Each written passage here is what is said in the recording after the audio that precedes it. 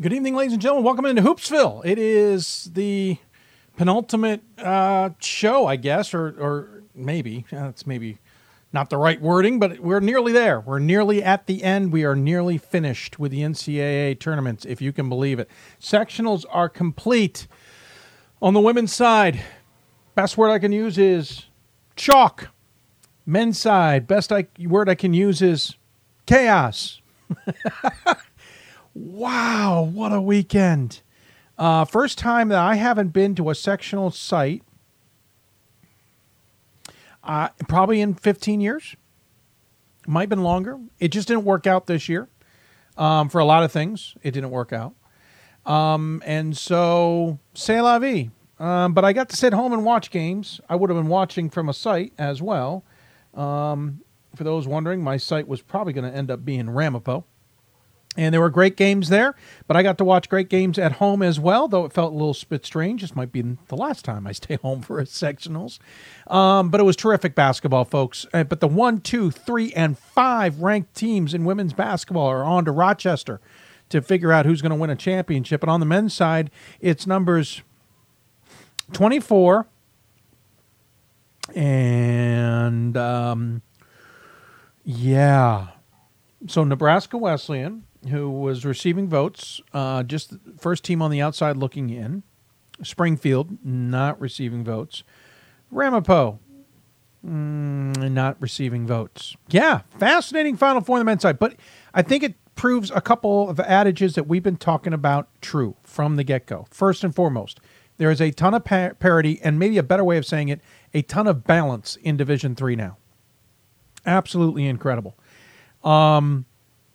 On the other side of that, too, I think it shows just how difficult it has been to try and pick top 25s this year.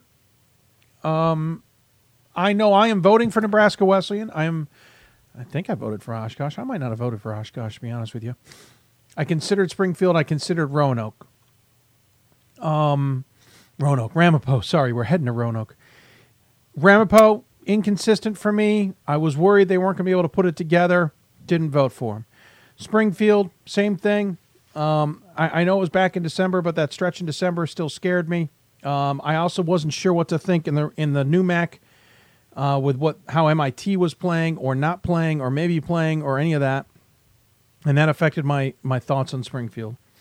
Oshkosh, I've thought well of the WIAC as a conference, but there were a lot of losses in there. And I couldn't figure out what was going on. I liked WIAC teams, not blown away that 3 made it to the Sweet 16, as I mentioned on previous shows. But on the flip side, at the same time, Oshkosh played really well this weekend, especially that game against Augustana. They played them twice now and played a total of 3 overtimes. Oshkosh really played nice in that one. And then Nebraska Wesleyan, I had them in my top 25. I think I had them 18th. Their out of conference, as we said, was tough to gauge. I think this was the first time this weekend was the first time they played anybody who's been in the top 25 this season. Well, they did play Wartburg, but Wartburg by the time they played him was out of the top 25. They're a good team, and wow, I didn't see what we saw in Whitman in any way, shape, or form, huh, folks? Absolutely stunning, to say the least, as to what happened there. But hats off.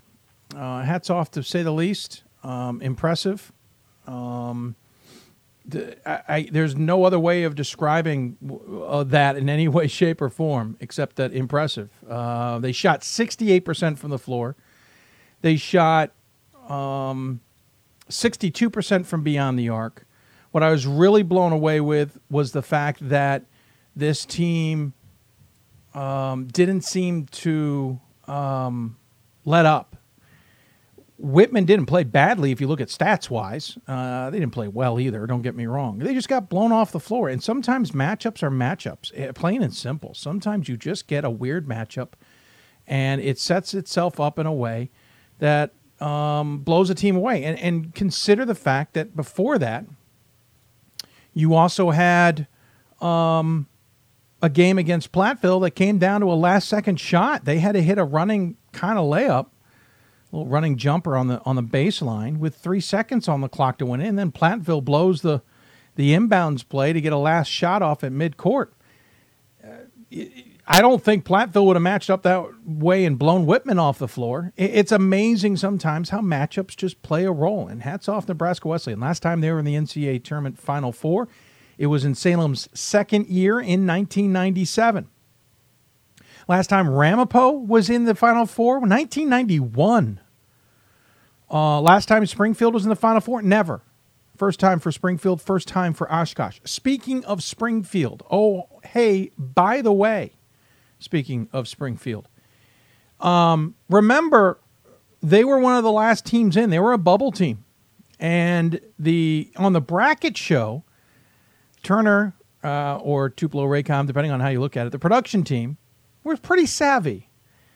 Did you get a chance to see Springfield celebrate?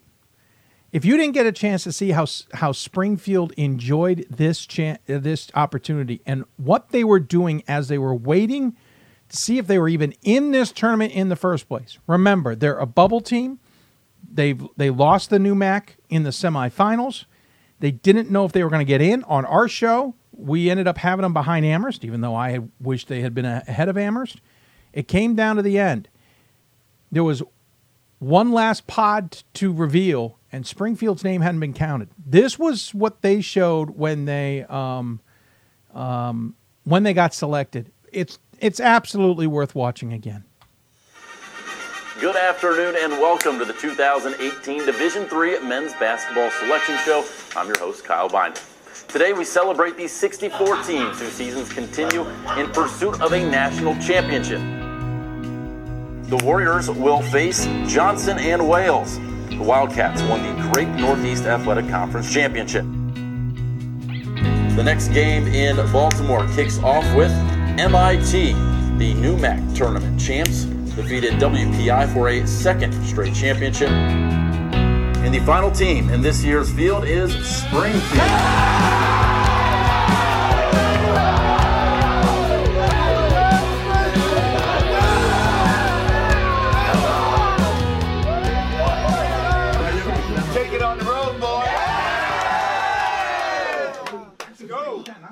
Well, just another day, fellas. Family on three. 1, 2, 3, family! Absolutely awesome. And, you know, as Charlie Brock said right at the end of that, let's take it on the road. And they talk about family. They took it on the road. They won 4 games on the road. They won at Cabrini against Albright, and then Cabrini beat a host. They then beat Hamilton, and they beat Swarthmore the second weekend outside Philadelphia, one of the hosts. The win against Springfield, you got to feel for Hamilton. Hamilton had 1 free throw. Hit that free throw. Well, they had more than one, but hit that free throw at the end, and this game's over. Springfield's got no chance. They left the door open, and McNulty nailed a three-pointer from the top of the key from about 25, 30 feet. Buried it. And then McNulty hit another one in overtime to win the game. McNulty, as I said, was filthy. He was then filthy against Swarthmore. That was a back-and-forth first half. Swarthmore looked really good. Springfield came back, and then Springfield put their foot down in the second half, and Swarthmore looked tired. Hats off to Springfield. Charlie Brock, apropos, he wouldn't talk about it on the show last week, but I know it means a lot to him that he's returning to Salem. I should say, he's not returning to Salem. He's been to Salem almost every year. He's been part of the NABC group that goes there, part of the NABC group that puts that all-star game on, has done incredible things. He's been a committee chair. He knows Salem well. He's now getting a chance to bring his team. And as one person said it, we're bringing the team from the birthplace of basketball to Salem for its final year. That's just fun. It's one of a ton of storylines. Nebraska Wesleyan finally decided, you know what, we're diving into D3 full-time. We're not going to be a split member anymore. We're going for it. Forgive the noises you may be hearing in the background. Apparently my family is doing some craziness upstairs. Not really sure why. But Nebraska Wesleyan, 2 years removed from saying, hey, we're going to split with the NAIA in D3, not offer scholarships, do any of that. They're in the Final Four 2 years later, after the second full year in Division III. They've been runner-up before in Division 3. And then you got Oshkosh, who was left behind by Platteville and Stevens Point. Looked to struggle at times in conference play. Went on a tear, an absolute tear in the NCAA tournament and beat Augustana. If I have this right, and it's something worth watching, and by the way, to you who just turned on Facebook, thank you for coming. I thought we hit our live button. We didn't hit it. For those who have beaten Augustana the last, I think, 7 straight years have gone on, in the NCAA tournament, have gone on to win the national championship. And something like 12 of the last 16 years that Augustana has lost the NCAA tournament, they have lost to the eventual national champions. I'm not saying Augustana has a lot on the line, but we'll have to watch that. I mean, Oshkosh has a lot on the line. And then you've got Ramapo. Ramapo and the NJAC have been knocked for not getting out of the opening weekend, not getting out of the first round even. In this century, only twice has an NJAC team gotten out of the first weekend. They've gotten all the way to the Final Four. It's been Stockton both times. Ramapo had this chance in 2005, blew it in the Sweet 16.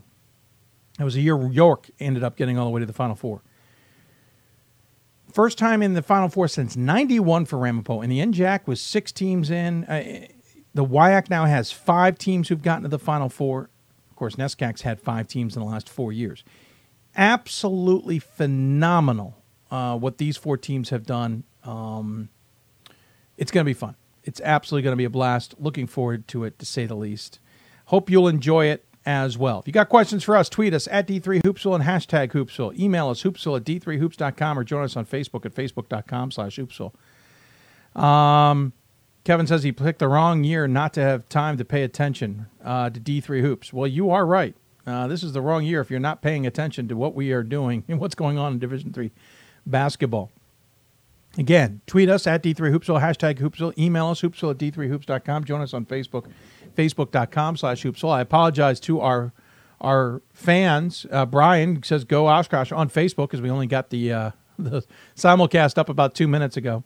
Quite a bit late in the show. I apologize, guys. We thought we had hit live on that earlier, and apparently it did not take. But we're up now. The only thing you missed, basically, was some video we showed out of Springfield. On the women's side, chalk, as we said. 1, 2, 3, and 5 are moving on to the NCAA tournament, or to the Final Four, I should say. I think that's almost as best we could. I think we could have. I can't remember. I got to look at the bracket again. I keep forgetting if the top 4 could have gotten there. But more importantly, for the top 5 is pretty darn phenomenal. Bowdoin looked darn good. Darn good. Really impressed with how they played. I thought Tufts was coming back on them in the third quarter, and then they put their foot down. Amherst looked interesting. Both games, I thought they were starting to get themselves in trouble. First time I've seen them put teams away. They put Rochester away in that Elite 8 game. Rochester was within 9 or so midway through the third quarter. I went to check another game, came back, and all of a sudden it was a 15-point game, and Amherst was walking away. First time I've seen them put a team away offensively. Really impressive. Wartburg, I think, sent a message. They absolutely rolled through that Trine defense, and that Trine defense is no joke. And if anything, they certainly, in my opinion, put a message on everybody else, including the Bowdoins and Amherst of the world who play that type of defense. Not here, not tonight. You're not going to do that with us. And that might give them a heck of a first look for sure. And then I thought for a minute there East Texas Baptist was going to get past Wartburg. ETBU had a really good weekend, though there's going to be some controversy in their St. Thomas game. I think it was their game. Am I correct? There were a couple buzzer beaters at the end of quarters that maybe need to be reviewed. We'll talk more about maybe things we need to change at the end of the show. And then Thomas More getting revenge over Hope. Remember, Hope knocked Thomas More out of the NCAA tournament last year at Thomas More on this particular weekend. And that was like the first time they had lost at home in 5 some odd years. Well, Thomas More returned the favor at Hope in a game that they controlled a lot of the end of. But all the games were fascinating to watch. You're probably curious who we got on the show. Brian says Oshkosh first time in the Final Four. It is Oshkosh's first time in the Final Four, along with Springfield. And it's Ramapo's and Nebraska Wesleyan's first time in the Final Four in a generation. as Ramapo 91 and Nebraska Wesleyan 97. Coming up on the show, we'll talk to Pat Chuckham from Oshkosh. Talk to him about his Titans. Adrian Scheibels will join us from Bowdoin. Jeff Hans from Thomas More. Dale Wellman from Nebraska Wesleyan. And then Ryan Scott and Pat Cunningham from the NABC. Ryan Scott from D3Hoops.com. Pat Cunningham from the NABC joins us to talk about the upcoming All-Star game. So that's still ahead here on Hoopsville. Going to try and keep things rolling tonight so we can get off at a reasonable time.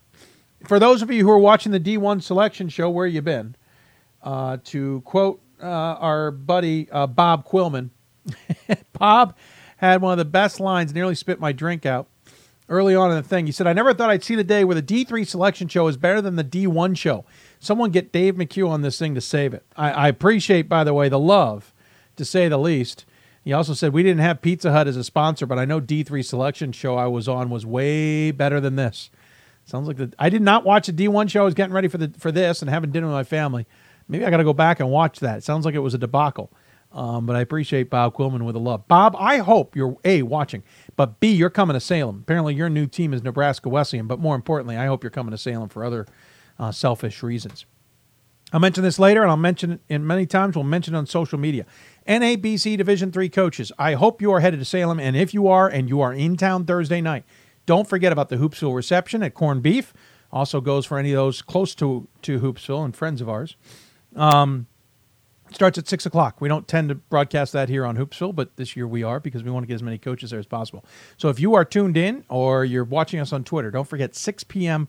Thursday night, Corned Beef and Company, D3 coaches. It is the Hoopsville reception. We look forward to seeing you there. And with that, we're going to take our first break. When we come back, we'll start things off with one of the first teams making the NCAA tournament for the very first time. It is Oshkosh. Their head coach joins me.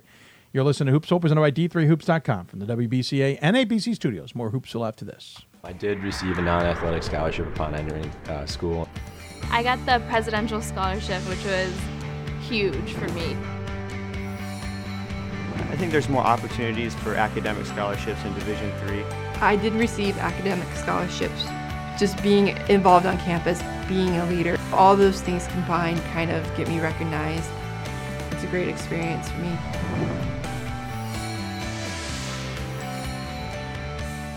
My name is Marcus Walker. I was All-State, won a state championship, a high school All-American, and played college and pro ball. I played because I love the game. I grind to be the best. I sweat because I put in work. I'm strong because I believe. When I want to bring it before game time, I come to the house that college basketball built, the CBE. No matter your skill, take it to another level. Elevate your game right here at the College Basketball Experience at Sprint Center. It's on us to stop sexual assault. In any way that we can. To get a friend home safe. To never blame the victim. It's on us. To stand up. To make our community safe for all. It's on us. It's on us to look out for each other at parties. It's on us. To be more than just a bystander. To step up and say something. It's on us, all of us. To stop sexual assault. Learn how and take the pledge at itsonus.org.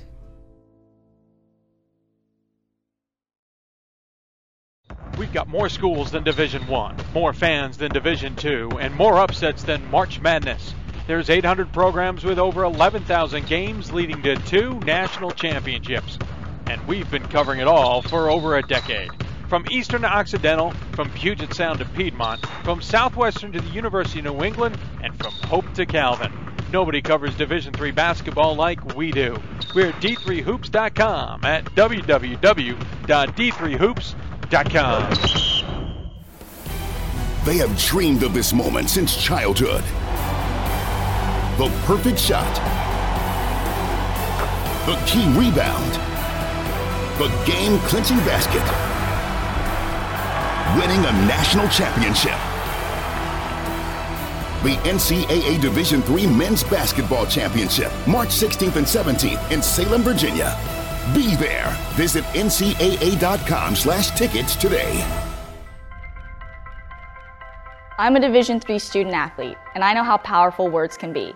The term gay doesn't mean stupid, lame, or less than. So I pledge to speak up if I hear the term gay used in a derogatory way or any other homophobic terms. If you can play, you can play in Division III. I'm a Division III student athlete, and my teammates unconditionally accepted me as part of their family. So now I pledge to do the same for others. If you can play in Division III. I used to never really talk. Ever. I was afraid if I said something wrong, everyone would laugh at me. But then I started to play golf with Special Olympics. It helped me to find my voice. And now everyone else is speechless. We've got more. And welcome back to Hoopsville, everybody. Hope you're enjoying the show. If you've got questions for us, tweet us at D3Hoopsville or hashtag Hoopsville. Email us, hoopsville@d3hoops.com, or join us on Facebook, facebook.com/Hoopsville. So we have 2 first-timers in the NCAA tournament Final Four in men's basketball, and we have 2 first-time and a really darn long-timers in the tournament, or in Salem, which is kind of appropriate that we end Salem with a little bit of freshness.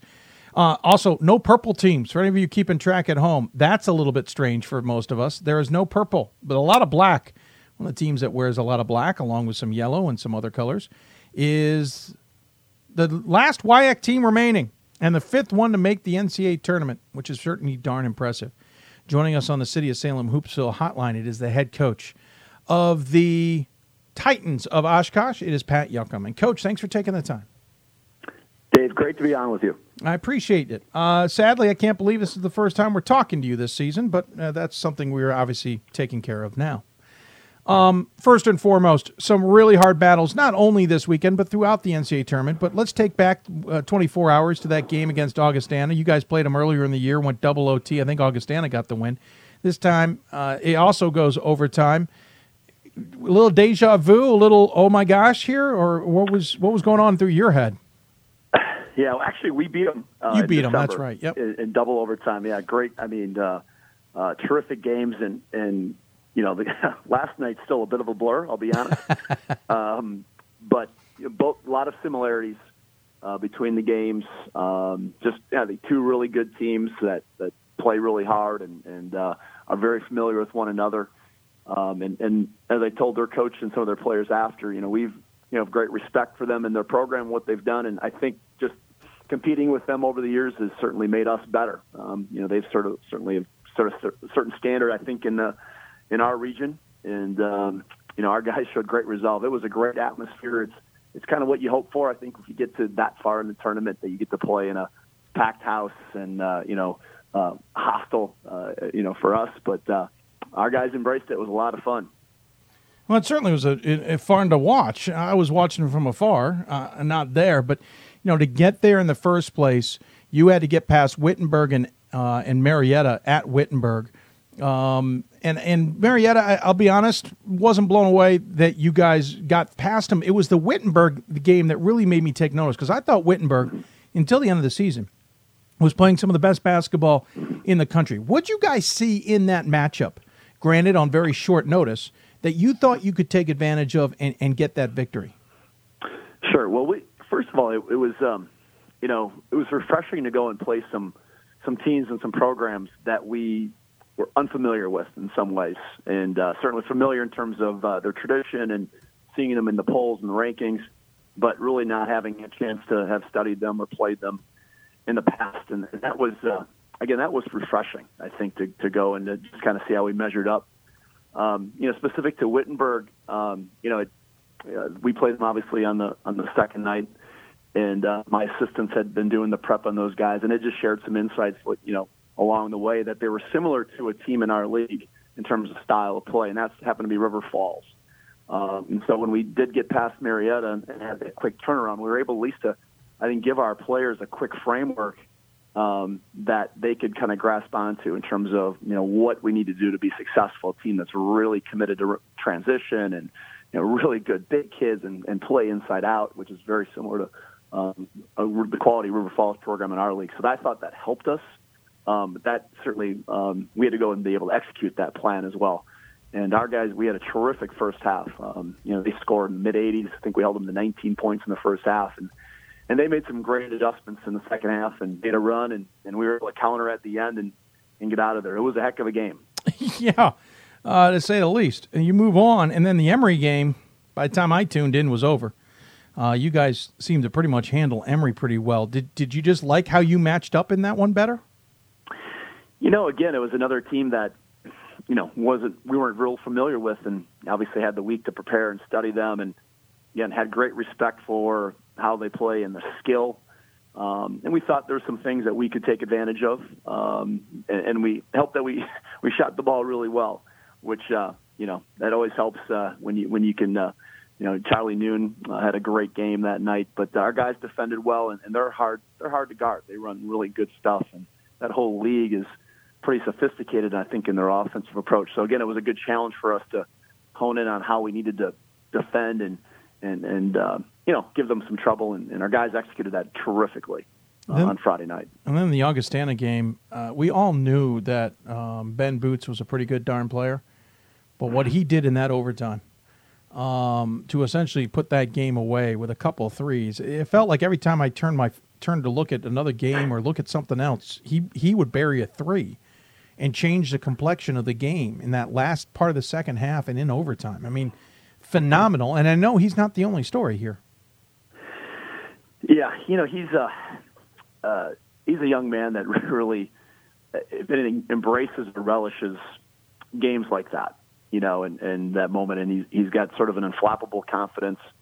His teammates have a great belief in him, and he's just continued to improve. But it's a great comfort as a coach to have someone who's, has the ball in their hands a lot, and has such confidence to make the right play. And he just, Charlie Noon had fouled out early in the second half, and he's a big part of what we do. And I think Ben just kind of knew that he had to do probably a little bit more and attack a little bit more. And he just had that look. And quite honestly, my job, and the assistants helped me with this, was just to kind of stay out of his way and not screw it up. 37 minutes, 36 points on 12 of 23 shooting, 3 for 18 from beyond the arc, 4 for 5 from the free throw line. Big win. First time Oshkosh is headed to the Final Four in Division III in program history. Now the fifth WIAC team to do so, along with Stevens Point, Whitewater, Platteville, appropriately enough, etc. The women have had a lot of success of late, but what does this mean to the men's program and as a result to the school? Well, we're thrilled. Yeah, sure. It's when you're in this profession long enough, you do think about what that would be like. The mystical, magical Final Four. And we've been fortunate to be in, this is our third straight NCAA tournament, and we hadn't advanced in our first 2 years.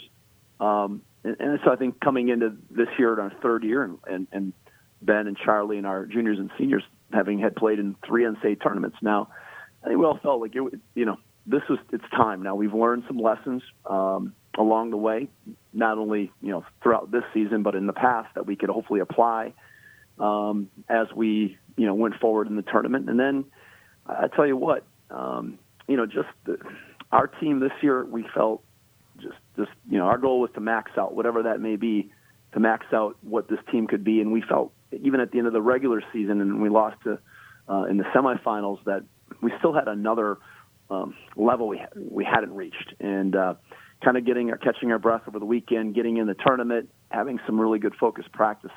Our guys have grown so much in the last 2 weeks, and I think we're kind of finding that. Hopefully we got a little more left that we can find and peak at the appropriate time.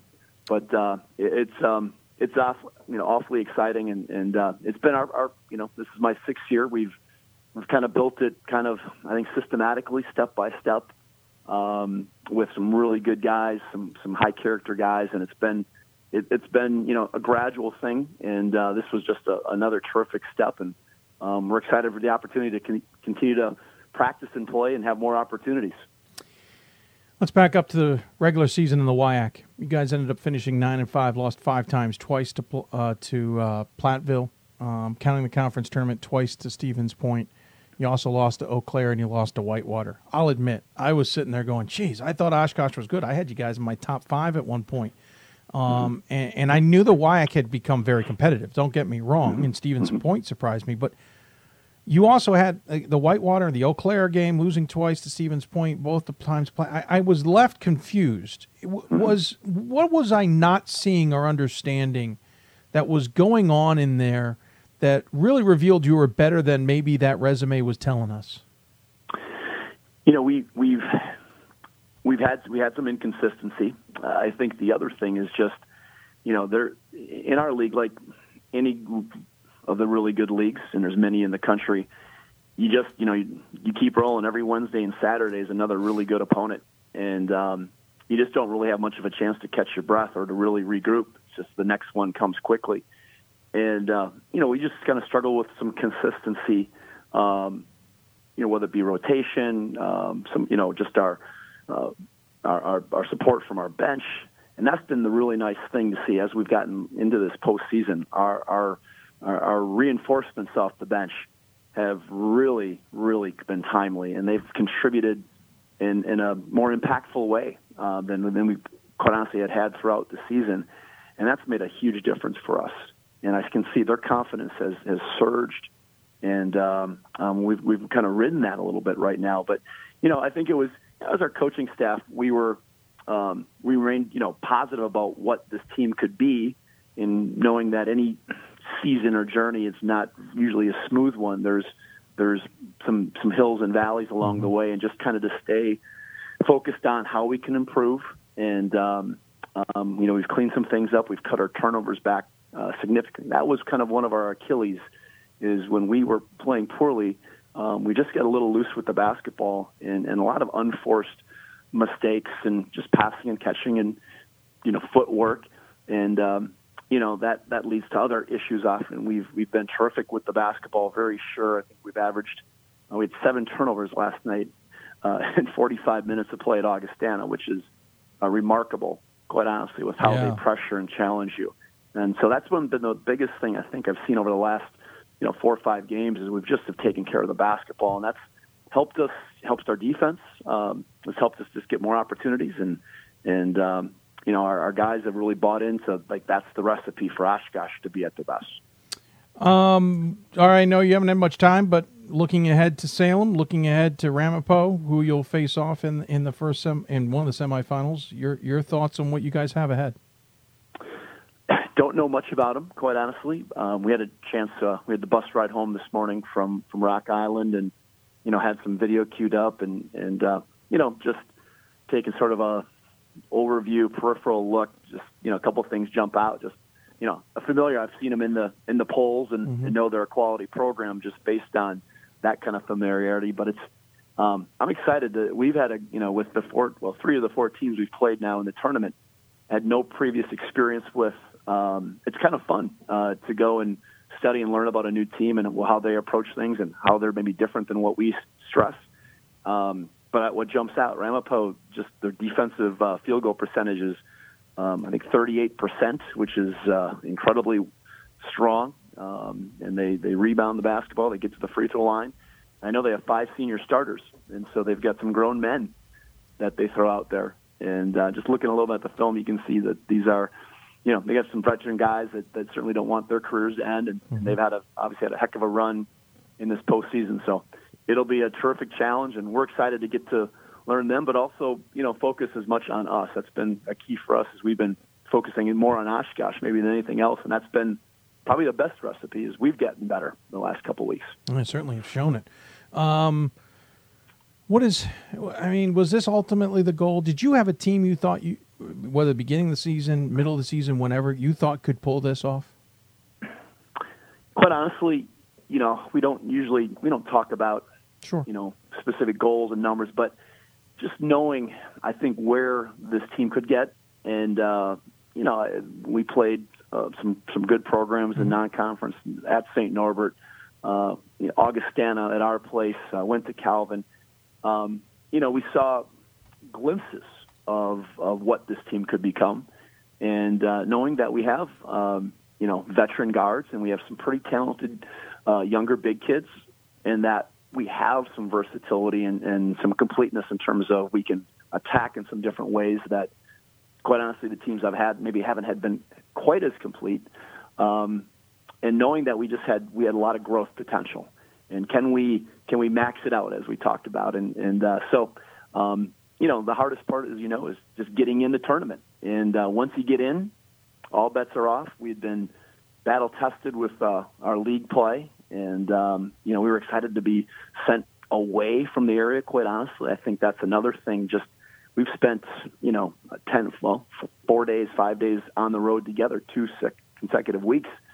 And the closeness of our guys, that you've just seen that continue to blossom. And I think that has a real effect as well. We've carried that over. We got a really tight group right now, and they're having a good balance of really enjoying and embracing this journey, but being able to stay focused on the task ahead. It's been a nice balance and shows the maturity of our group. You guys were the story of last year's tournament because you had one of the more ridiculous resumes I think we've seen in a long time when it comes to an at-large team. And a sky-high SOS, ridiculous numbers of results versus regionally ranked opponents, but honestly, not the greatest win-loss percentage when you add it all up. You guys were selected. It was the outlier. Had a thrilling game in the first round against Hope. How much was that experience maybe, and maybe coming in a little bit on the quieter side this time, maybe beneficial? I think it was. I mean, we last year I guess we were the talk of that first week. Just a wee bit. But we felt that the way we were playing at the end of the year, like many teams who peak at the right time, that if we could just get in, we could do we had a shot. And we played a really talented Hope team. It was a great game. I think they beat us by 2, and then they went on to beat WashU the next night. So, we were a quality team that I think ultimately showed it belonged. Regardless of debate over the resume and what have you. But we did, we did. I remember that we cited that actually last night. We had some of our alumni. I had a bunch of seniors last year in that locker room at Hope, and they made the drive over to Rock Island last night, and they were back in the locker room with us because we talked about after that Hope game that we've been knocking on the door as a program.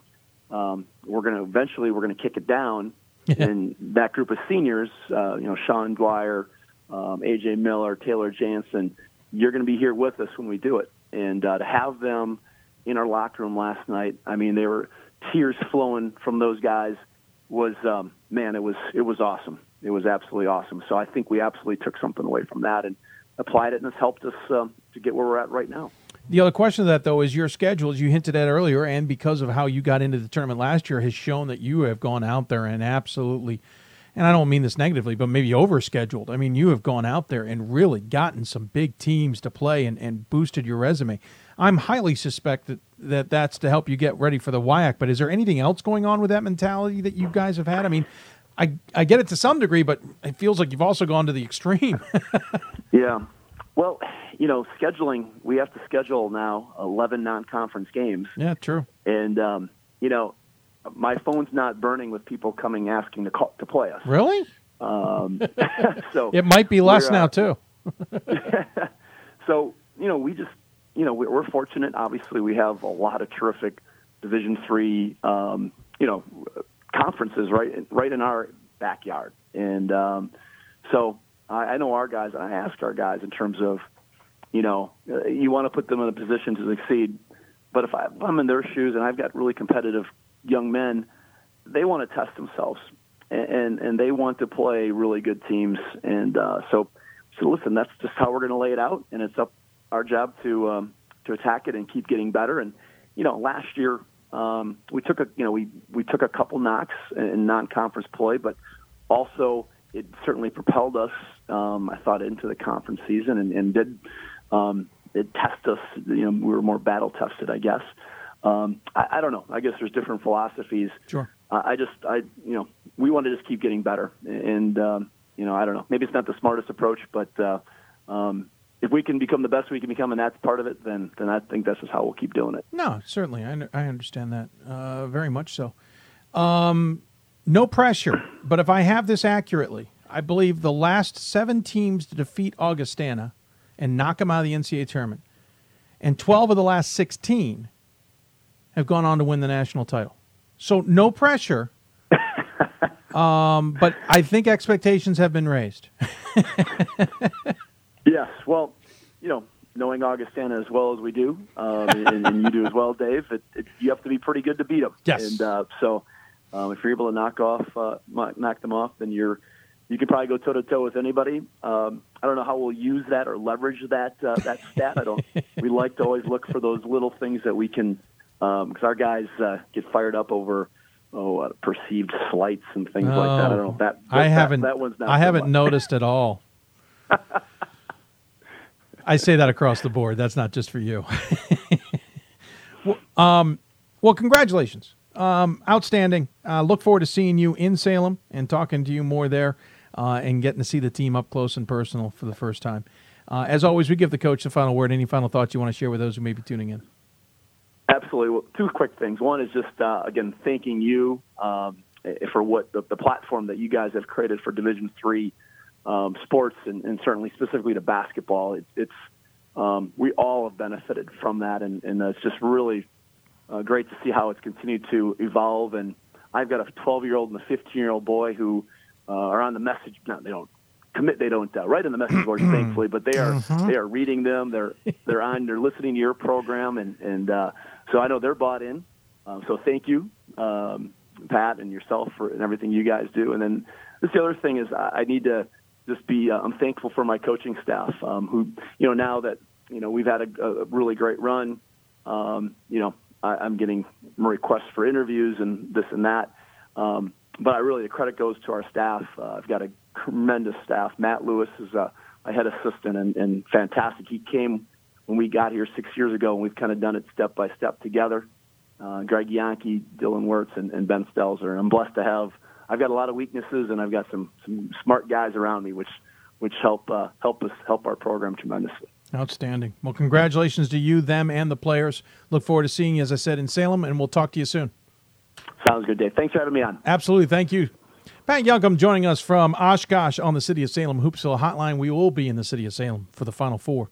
Championship weekend coming up in a bit. We're going to take another break. When we come back, we'll head up to Maine, talk to Bowden and Adrian Scheibels. Talk to her about how her team is getting ready for the second trip in program history to the championship weekend. You're listening to Hoopsville, presented by D3Hoops.com from the WBCA and ABC studios. More Hoopsville after this. College basketball lives in Kansas City at the College Basketball Experience at Sprint Center. The College Basketball Experience is the place to get your game on. It's not a museum, it's an experience you won't forget. Discover the history of the game in the National Collegiate Basketball Hall of Fame, featuring the Gallery of Honor, Mentor Circle, and Honor Theater. Suit up in the latest CBE logoed Nike gear at the CBE Hoop Shop. Elevate your game today and visit the house that college basketball built. For the love of the game. But for those of us who are Division III student athletes, it's more than that, a lot more. Sure, the game is important, but as we work so hard to build both mind and body, it's more about team. That is why NCAA Division III teamed up with Special Olympics, and in giving the gift of sport to those for whom it seemed an impossible dream, we are working to make this a better world. Help us keep that dream alive. You can make a difference. This is why we love sports. It's in the way they play, free from the pressures and all the money talk. Playing for simply the love of the game, where everyone has a shot at their definition of success on and off the field. This is what we love about sports, and what we can still love about college sports.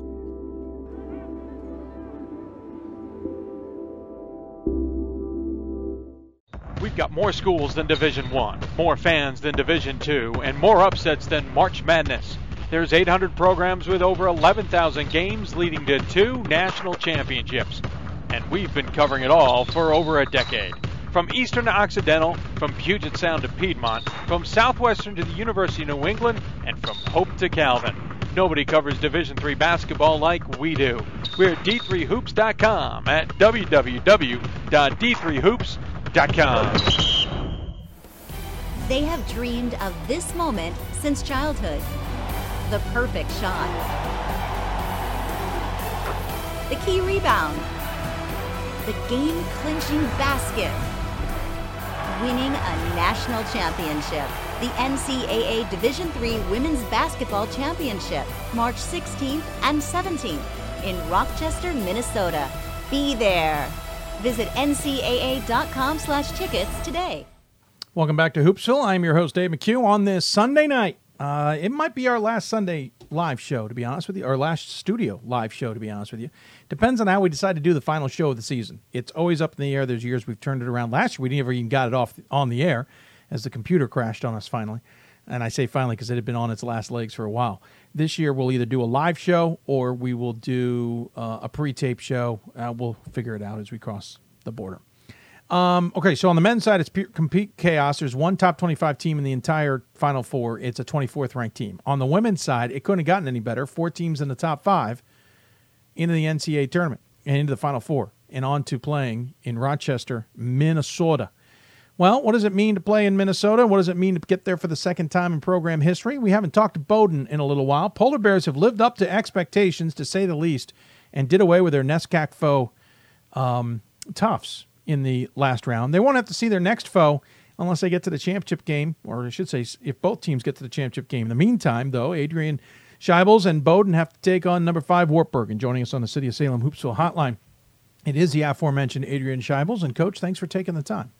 Thanks for having me. Absolutely. Congratulations. Second time in program history, first time in a while that the Polar Bears are here. I remember talking to you, I think it was back in December, and you had a lot of confidence with this team and what you could accomplish, though we knew it was going to make the NESCAC a little bit messier. Has this, I think it's a dumb question, but I'll ask it anyway, has this lived up to expectations? Absolutely, it has. I mean, we were really disappointed to go out a little bit early in the NESCAC playoffs, but I think that really fueled our fire. It made us better. We took away a lot of good stuff from that loss, so the adversity just really moved us forward in a really positive direction. That I knew this team was special, and I'm really excited. Yeah, I would be too. You go to Scranton for starters, and you looked really good in Scranton. It looked like you guys were comfortable in that gym to some degree. In the Tufts game especially, I remember watching you guys had the lead. It looks like you were pulling away. Then Tufts started to come back, and I remember thinking to myself, okay, we're down to single digits. We're down to 2 possessions, maybe 1. Tufts is going to make this a game, and this is going right to the end. I looked over at another game, came back, and went, oh, okay, it's 20 points now. I guess that's short-lived. What happened in that game, and how did you guys eventually pull away from a team that had beaten you in the NESCAC tournament? Yeah, we had beaten them earlier in the season, and then, I think they really came into playoffs with a lot of emotion, and they really beat us up on the board. So we have worked very hard on that. We've emphasized it every day in practice, and so I think our rebounding really was exceptional this weekend, and so I think that was a big reason for the 2 victories, for sure. It made a big difference, that's for sure. Did you guys feel like there was pressure at all? Your last loss, again, being the Tufts. You had lost to Amherst prior to that. That was it this season. It was 2 NESCAC losses. Even though you were at Scranton, you would have to get past another 1-loss team in Scranton first and then eventually Tufts. Was there pressure to that in any degree, or maybe was it because it was at Scranton, it was completely off, maybe off the or under the radar and off, no pressure at all, off your shoulders is what I'm trying to get at? I think that the women are really embracing the pressure. I think it's a positive thing for them rather than a fear of failure right now. They're playing with a lot of confidence. When we found out we were going to Scranton, there was no, I just love their reaction. There was no, oh, what if it had been at Bowdoin? What if it had been at Tufts? It was just, yeah, let's go. And so the people at Scranton were super nice. Just got to love a town that loves its women's basketball. Yes. And, they cheered hard for Scranton, but they couldn't have been nicer after the game. And it was a wonderful atmosphere.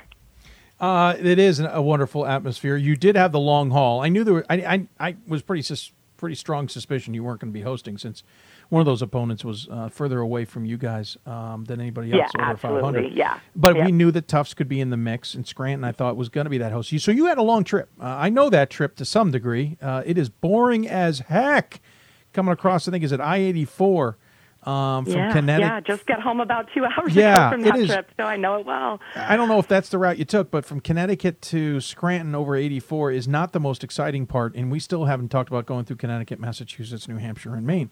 Mm-hmm. How do you guys get prepared for a trip like that and kind of settle in, as it were, because it's long. It's not easy. Yeah.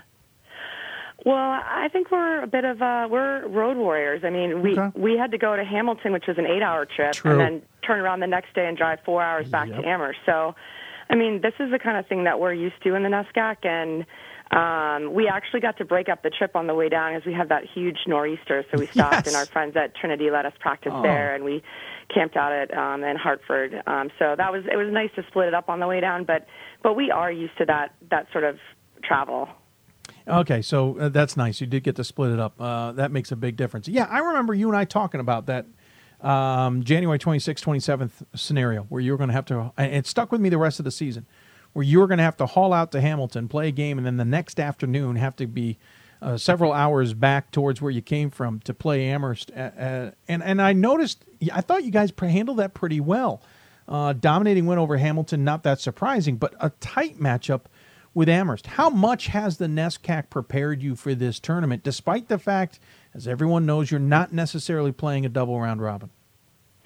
Yeah, I think it's absolutely prepared us. And we really tried to beef up our non-conference schedule as well. We played some really tough opponents, UMass, Dartmouth, MIT. I mean, I think we played 5 of the automatic qualifiers in the non-conference schedule. So, I mean, our schedule really prepared us in the NESCAC play. It's just, as you know, the teams in our conference are so good. The coaching is exceptional. The defense is really, really good.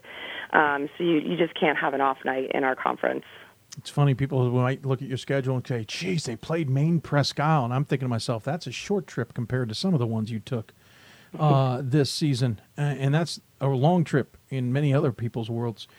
You guys certainly, again, flew a little bit under the radar. Amherst took a lot of the headlines. Tufts and their struggles took a lot of the headlines. Did that help as well? I mean, it didn't seem like the Polar Bears were the first thought on everybody's minds necessarily. Yeah, I mean, I don't know if it helped, but I do think it just kind of it fueled our fire a little bit more to know that we were being left out of the conversation. And yeah, I mean, that being said, we don't get. We don't talk a lot about, we're not being, discussed on D3 hoops. We don't focus on that a lot. We just go about our business. But I knew that this team could achieve this kind of season this year. By the way, we should point out you've got the little 3 covered very well. I forgot to mention that the last time you were on. Having graduated from Bates, coached at Colby, and now you're at Bowdoin, you've got that main 3 well covered. Yeah. That's got to be somewhat of an advantage. Yes, well, I do think it is. I mean, to have played and coached in the league, just have I love our conference. I think it's such a wonderful environment for student athletes to play in and to study at one of the NESCAC schools. So I'm a big believer in our league. What I find interesting though is you moved back to Maine, but not for this job. You moved back for the private school world, if I read your resume correct, and Gould Academy, which I've known. I looked at it as a school when I was going through, and coached there to 3 Maine state championships, which is a feat among itself, though under the old East-West system. You and I can talk off air about the new North-South system. What got you back to the college, I guess, would be my question. What drew you back to the D3 in the college ranks? Yeah, well, I mean, I left Swarthmore because we wanted to get back to Maine, or I wanted to get back to Maine. Yeah, you. I mean, my husband's from Philly, but we really wanted to make that move for our kids, who at the time our daughters were 1 and 2. And I really wanted to spend some time just really focusing on being a mom. But, I mean, the coaching bug just doesn't leave you. So as soon as I got there, all of a sudden I was coaching the team, and then I was dean of athletics. And then when the Bowdoin job opened, I just had been missing working with the collegiate student athletes in particular. And Steph Pemper called and said, you should really apply. We had, we had been really friendly through our association when I was at Swarthmore. We had played each other a couple times. So, and I have the utmost respect for her. And she got me thinking about it. And it was just a dream come true. And Bowdoin it was lovely that they took a chance on me like that after having been out of the college game for 3 years. What class was Gould at the time in state of Maine? Class D. They were D, really? Yeah, Class D. But it's not easy to win state championships, period, the way the structure is set up in Maine. You got to win your side first and then go on to the state championship. But in D, I find it, C and D tend to be ever-flowing. It's constantly changing depending on numbers. That's not easy either because you just never know who you're going to face. So to win 3 is hats off to you, to say the least. What now? You're now flying to Rochester, Minnesota. You're not unfamiliar with the weather. How do you get this team kind of mentally prepared to take on the number 2 undefeated Wartburg squad without the spotlight and all the show, as it were, from being a distraction? I'm not too concerned about it. I really feel that this team is very mentally tough. They're physically tough and they're mentally tough, and they're very focused on achieving the highest level of accomplishment this year, which is a national championship. And so I don't think I'll have to, talk to them about focusing or, just being complacent after beating our rival to get to the Final Four. They're going to be focused. They're going to come into practice tomorrow ready to go, and the travel's not going to bother us. Well, you're flying. Let's just get that out of the way. That's easy. Yeah, it's great. Unless they're shipping you to Newark to fly out. I think that's going to be cake. One last note we should point out. We mentioned Swarthmore, and that's where you met your husband, Kirk, who played for Swarthmore. Of course, Swarthmore had a chance to go to the Final Four. A little birdie told me you guys were struggling a little bit to try and figure out how to keep track of the game, considering it was happening at the same time as yours last night. Yeah, my husband was home in Maine, and he had our game on the big screen TV, and then he had their game on his computer, and he was, texting with all of his former teammates. But we were really rooting for Swarthmore and Landry, who's just an amazing coach. It's just great to see what he's done with that program. Any bragging rights? I got past. Your team didn't? Any of that? Oh, absolutely not. No. Come on! You've got a chance! I met him for the first time this past spring, and we X and O'd a little bit. I was just super impressed with him, yeah. Oh, he's an analytical X and O guy for sure. Absolutely. Yeah, absolutely, yeah. Quickly, your team, Abby Kelly still leading the team, 11.5 points a game, and Kate Kerrigan obviously playing well, Taylor Choate, and Lauren Petit leading the way along. I should mention also Maddie Hasten. Do you feel, you got 2 seniors here, do you feel like this is an opportunity you got to take advantage of before you lose those 2 key seniors? We have 3 seniors actually who are in the starting lineup, and they're all very key players. Lydia Caputi as well, and they're 3 important players. They're 3 important leaders. They're the heart and soul of our team. So, absolutely, we want to take advantage. This is a special group of women. We want to take advantage of it, but we're also, I think, it's a mistake to think about the what ifs and look past the actual moment, to stay present and focus on what we can control. So that's the best way that we can honor our seniors. I understand that entirely. Good luck this weekend. I know you've barely seen Wartburg, so we won't dive into that too much. I just hope you get out of the state of Maine. Before got another nor'easter coming. My parents up and down east say they're going another foot or 2. I did just hear that. Yeah. Unbelievable. I know. Not that I'm all that surprised. I didn't play baseball until mid-April. Usually there was still snow on the ground, but at the same time, this is just weird. So I do wish you even get out of the state in the first place. But when you get there, enjoy Rochester. Thanks for taking the time. As always, we give the coach the final word. Any final thoughts you want to share with those who might be tuning in? No, I just want to thank you for having me. It's always a pleasure. Well, thank you. I enjoy our chats as well. Congratulations and good luck, and at the very least, enjoy the opportunity and experience. All right, thank you. Absolutely. Adrian Scheibel's joining us on the City of Salem Hoopsville Hotline. Team is not too shabby. If you haven't been talking about them, you should be. 28-2. There are 2 losses to Amherst. If they win and Amherst wins, they'd play in the championship. And to Tufts, who they lost to. They beat earlier in the season, we should point out, by 15, but then lost by 12 in the conference semis. They avenged that loss by 18 on Saturday night.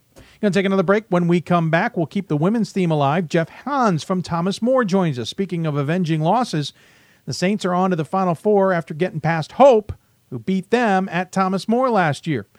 We'll talk all about that with Coach Hans. You're listening to Hoopsville, presented by D3Hoops.com from the WBCA and ABC studios. More Hoopsville after this. I'm a Division III student athlete, and I know how powerful words can be. The term gay doesn't mean stupid, lame, or less than. So I pledge to speak up if I hear the term gay used in a derogatory way or any other homophobic terms. If you can play in Division III. I'm a Division III student athlete, and my teammates unconditionally accepted me as part of their family. So now I pledge to do the same for others. If you can play in Division III.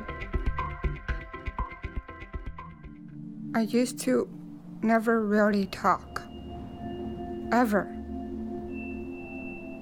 I was afraid if I said something wrong, everyone would laugh at me.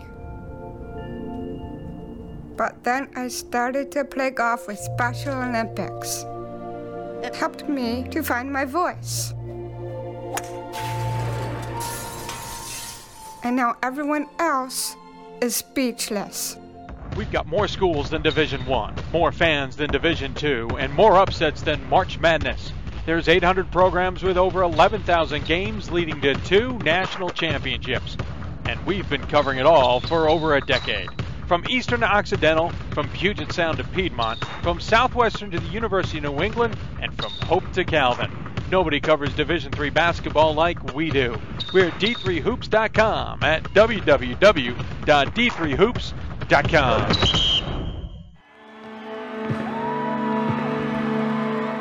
Great moments are born from great opportunity. That's what you have here tonight. That's what you've earned here tonight. This is your time. Now go out there and take it.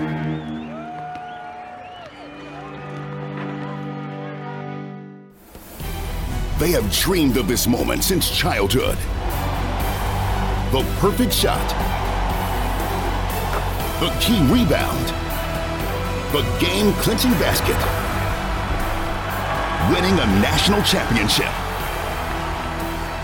The NCAA Division III Men's Basketball Championship, March 16th and 17th in Salem, Virginia.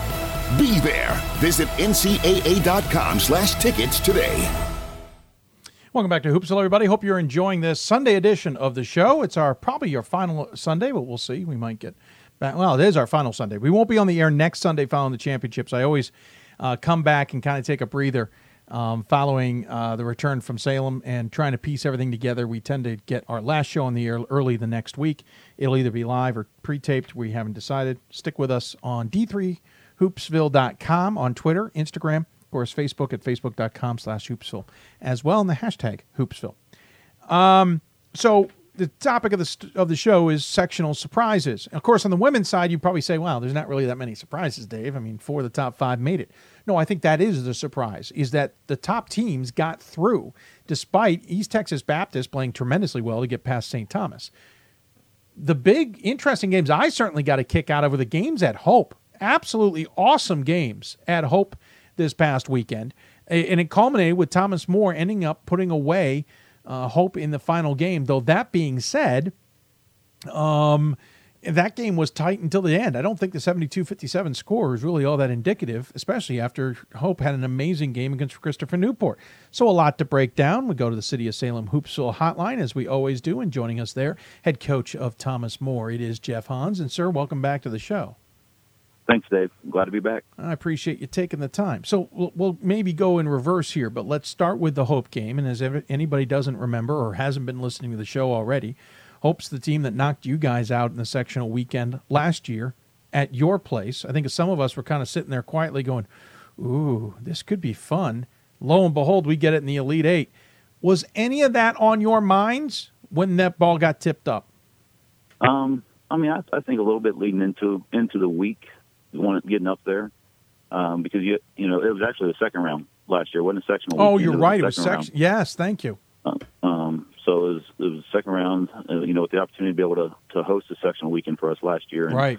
So I think our players probably thought about more about that and used that and we just wanted to play well. I wanted them to play well and enjoy the atmosphere with the crowd. So that part of it and have the opportunity to compete and be able to pull out a victory was awesome. I mean, and for our players to celebrate like that and enjoy that moment and have a chance to go back to the Final Four, for our juniors and seniors to return and our freshmen and sophomores to get there and experience everything in Rochester, Minnesota. We're looking forward to it.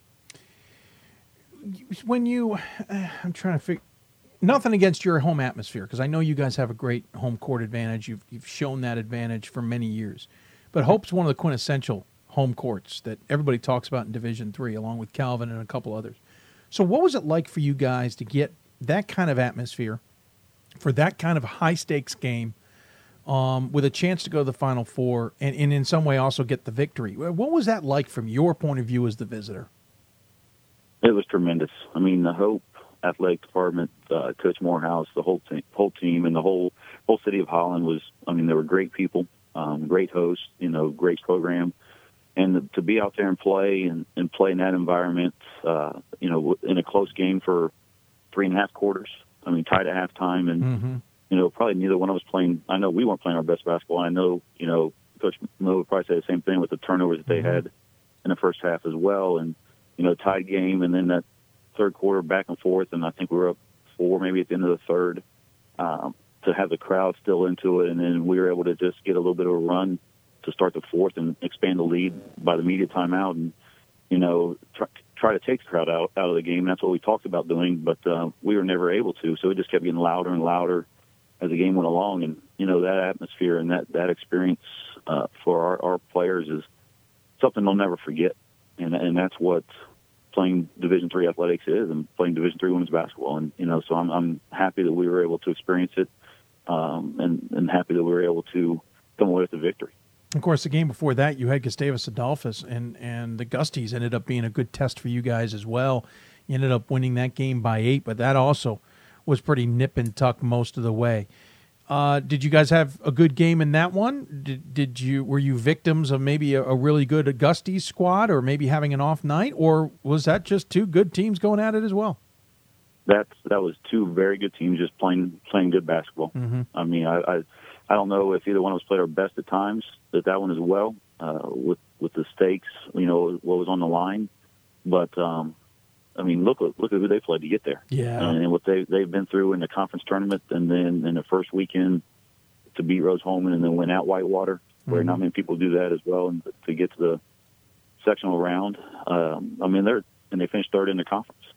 So we knew those 2 seniors, Miller and Rice, were 2 very talented players, and we're going to give it everything they had. And I think their role players really stepped up and made plays when they needed to. And we were very fortunate to get out of there and be able to play Saturday night against Hope. So you move on to the Final Four, getting a rematch of the 2016 semifinals, who you beat Amherst to go on to a national championship. It might have been kind of important. I think that was the Indianapolis one, if memory serves. I know that means nothing in the grand scheme of things, but there are players like Abby Owings and others who know Amherst and know that game and know who the opponent is. I know it's early in the process, but how are you guys getting ready? Well, right now we're still enjoying a little bit of last night. Trying to get back this afternoon about 2:30. So trying to figure out some of the travel plans, travel details right now, and probably start breaking. I'm spending some time with the family here a little bit, tonight, and before I put my daughters to bed, and maybe start watching some film on Amherst and see what they're doing. But we'll get to work on them Monday. We were on spring break last week, so our got to get back in class tomorrow, and then try to develop the game plan. It's a system. It's a program. They're still going to do a lot of the same stuff. They're number 1 in the country for a reason. They're number 1 in the Northeast region. They're winning NESCAC and the regular season conference championship for a reason. And and we'll put together a plan to try to take them, give our best effort up there in Minnesota. Talk to me about Abby Owings. I know she's been special in many ways for you guys. All-time leading scorer in program history officially. Not necessarily the leading scorer on the team. She wasn't the leading scorer in either game, but I know she does all the little things. And in my opinion, and I've said this many times, that championship in Indianapolis, all respect to Sydney Moss, but it was Abby Owings and how she played that got you guys that title. Tell me about her and what it's like now to know that the games are dwindling here. It just means that she wants to keep playing, and her and Nikki, the two seniors we have, when recruiting them, we told them we'd have a chance to do something special during their 4 years here, and we have to this point, and we want to continue that. And I think she is playing that way. She plays with Sydney and that group of seniors, Sam Katie, Alexis Santa Maria, and those guys, Olivia Huber and Sally Bartels for 2 years, and then as junior last year, her and Nick kind of take over, and she's in a different role because of how the lineup that we're putting out there. And then we have an injury in the preseason, and in between our two scrimmages in November, and we move her back into the role that she was kind of playing as a freshman, sophomore, more in the point guard, freshman, sophomore years, more as a point guard, handling basketball. So the scoring numbers aren't there, but, we just kept talking to her about it'll pay off at the end with the victories. It'll pay off with a run, and, you're still going to score, you're still going to do this. And, she took two big charges last night against Hope, one in the first half and one in the fourth quarter that really set the tone for us defensively. She seems to be the pulse of this team for the 4 years that she has been there. And I know that people have rallied around her. I know losing her will be significant, but Thomas More always seems to find the next talent as well. That said, you're heading into you're pretty much wrapping up the final year in the PAC. I know next year is very different. Not going to dive into all the differences, but is there something bittersweet about this season that this is kind of the last one of what has been status quo to some degree, and next year is going to be quite different, that you just don't know what to expect? Yeah, it's with leaving the PAC, having a chance to earn the automatic bid, and not knowing what's going to happen next year, we want to give it a good run and play good basketball, and then do well for Abby and Nick, and have them go out on top if possible, and know that we're playing the best we can, and then next year see what happens. We're putting the schedule together and trying to find the game, so we can continue to play, and we'll do it, and we'll be ready to compete at that point in time. Certainly impressive with what you guys did in the win. I know you enjoyed that one against Hope for sure. I assume the bus ride home was fun, but you say you're still enjoying the victory, which certainly makes sense. When do you tip over and start focusing on Amherst? And just initially, what do you think you're going to have to do against maybe a Mammoth squad that's a little bit more defensively minded than the team you saw 2 years ago? Like I said earlier, I'll start tonight, later on tonight. Spend a little time here with the family before they get ready to go to bed and get ready for school tomorrow, and then start working on Amherst and figuring out how we can score and how we can try to shoot a good percentage and see what we can do. I looked at the box score on the way home today. No, you shouldn't have done that. You shouldn't have done that. No, I shouldn't have. But that's like many of the GP has up there. Yeah. There's a few that you want to look at and most that you don't. And that's part of it. But, it's you got to find ways. Because we played Rochester. Yeah. Yep. Early. That was early in the year, and that was at their place. So, from a common opponent standpoint, and we just played Hope, and you guys had Hope and Trine out there in Vegas over Christmas break, and know what the score was of those and Amherst how and Hope Trine, did. yeah. So, Amherst Trine, sorry. It's all right. I had to think about it too. That's been a few months. Few games, been a while. Few shows. Just a few shows since then. So there's some common opponents that we can try to compare what we're able to do and what they're able to do, and break down how. Again, I think the biggest thing is how we can score. Because they're so long. They got some good size, and how we can defend them to keep their runs down so that we can stay in the game and give them a good test. Well, I look forward to seeing the games best I can from my vantage point. It'll be fascinating to watch. I would talk about behemoths in some degree for the top 5 teams in the country showing up there. There's nobody who's a stinker, as they say. Everyone's good. Yeah. And that's how it was this weekend at Hope. It was fun. True. It was two good games Friday night. And I'll tell you, if people haven't been to Hope to watch a game, especially NCAA tournament games like that, they're missing out. And it was fun. watching Christopher Newport and Hope play on Friday night, and Hope come back and pull out that victory. It was great atmosphere then as well, and it's special. Actually, you bring that up, and I kind of want to circle back about how tough the games were this weekend. Before I let you go, we talk about the parity and the balance on the men's side and just how deep things have gotten. And I don't think everyone takes me seriously when I say it. I think they just think I'm yucking it up. But to some degree, I'm seeing that now on the women's side, and I don't think we've had a better sectional weekend, despite some of the Elite Eight, maybe final scores. It seems things have gotten deeper on the women's side as well. Is that a fair representation from the one who's having to scout these teams? Oh, I think so. I think there's no doubt about it. I mean, when you look at, look at Gustavus Adolphus. Yeah. They finished third in the league, and like I said, and get to the Sweet 16. And that's something that, Wartburg did that a couple years ago. Yep. They were one of those teams that was in Columbus with us when we played Amherst, and they played Tufts in that other semifinal game. Mm-hmm. So it started then, and those guys are back at the Final Four again. I think our region here at the Great Lakes is it's brutal. When you get to this point, I think the Central is brutal, mm-hmm. But it makes it exciting basketball. So that when you get to this time of year, it's fun. Yeah. And you have to be prepared. Your guys have to be focused on scouting reports and how to defend and how to score, and I think that's what I'm proud of our team about doing. This last couple of weeks, they've been focused and ready to go. You got to be proud. I just noticed it, and there's one of the other questions I meant to say. You got to be proud in Abby too as being a Justin's finalist. That says a lot about who she is as a person as well. Yes, yeah, and all the stuff that she does off the floor and within the community, and being a good student, and going to graduate on time here in May, and wants to get into coaching.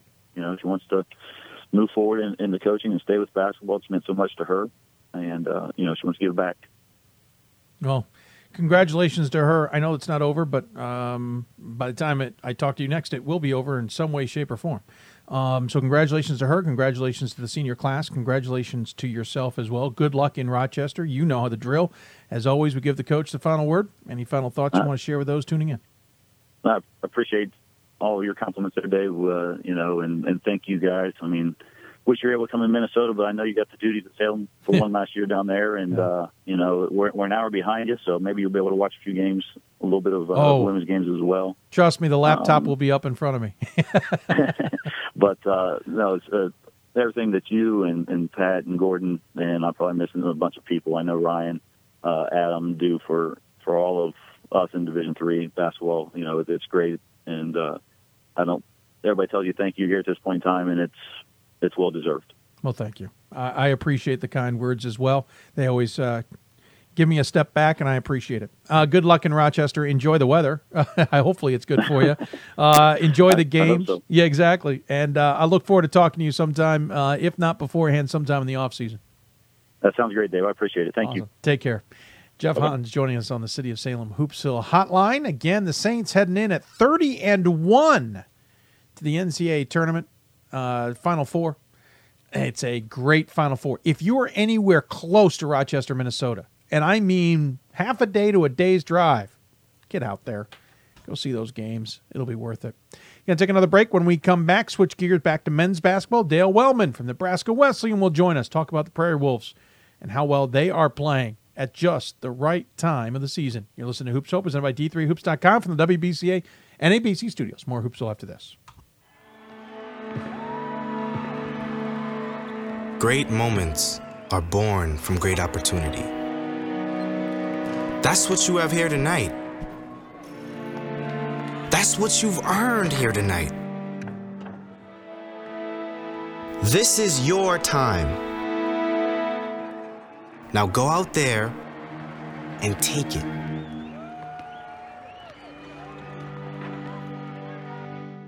My name is Marcus Walker. I was All-State, won a state championship, a high school All-American, and played college and pro ball. I played because I love the game. I grind to be the best. I sweat because I put in work. I'm strong because I believe. When I want to bring it before game time, I come to the house that college basketball built, the CBE. No matter your skill, take it to another level. Elevate your game right here at the College Basketball Experience at Sprint Center. Something I discovered in myself is that if I have a goal, then I can accomplish it. It's a well-rounded experience. At a Division III school, you primarily a student athlete, so the school is really shaped around you developing yourself as a complete individual. It helps a lot that you have a family with your team that can guide you.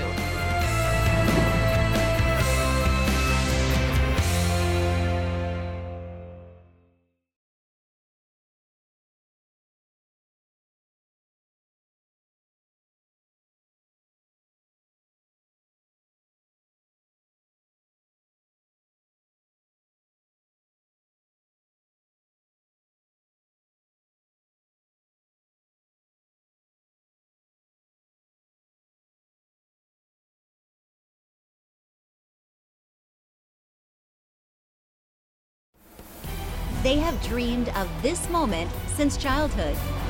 The perfect shot. The key rebound. The game-clinching basket. Winning a national championship.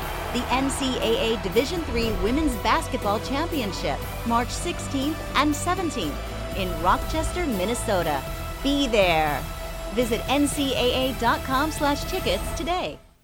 Welcome back to Hoopsville, everybody. Hope you're enjoying this Thursday edition. Thanks to our guests so far. We're switching gears back into men's basketball. If you got questions for us, tweet us at D3Hoopsville or hashtag Hoopsville. Email us, hoopsville at d3hoops.com, or join us on Facebook, facebook.com/Hoopsville. Of course, I look down and I now realize we don't even have a graphic ready for this next one, so you're going to have to bear with me while we at least build that system. In the meantime, as talking to our next guest, Nebraska Wesleyan, we talked to Dale Wellman when we were on Selection Sunday talking about getting into the tournament, a program that some of us were having trouble gauging because the out-of-conference schedule showed a really good team against, okay opponents. Conference schedule was a little bit crazy, got a little beat up, but man, have they put on a show and have they put on a statement in the NCAA tournament, beating the number 1 ranked Whitman Blues by 30 points to clinch a trip to Salem. The second time the Prairie Wolves have actually been to Salem in program history, or not even second, but they haven't. They were last there in 97. Dale Wellman joins us on the City of Salem Hoopsville hotline to talk all about it, and congratulations. I'll start with that, Coach, on getting to Salem. Well, thank you, Dave. No, obviously it was a good weekend for us in Platteville. Lots of fun, and our guys had the opportunity to play two really good teams, two really well-coached teams, and two different kinds of games. One obviously went down to the buzzer, and the other one, everything was just clicking against a very good basketball team, and everything we threw up was going in. Congratulations! You basically just told us the what's the best way to say that? We kind of knew you had two different games. I mean, you literally had polar opposites out there.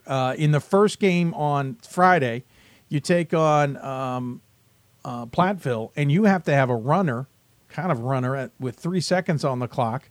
And according to the picture I saw, the defender high-fived your guy in the wrist. That's how close it came to getting blocked to advance. And then against Whitman, you guys shoot lights out. I actually think I saw the lights get turned out.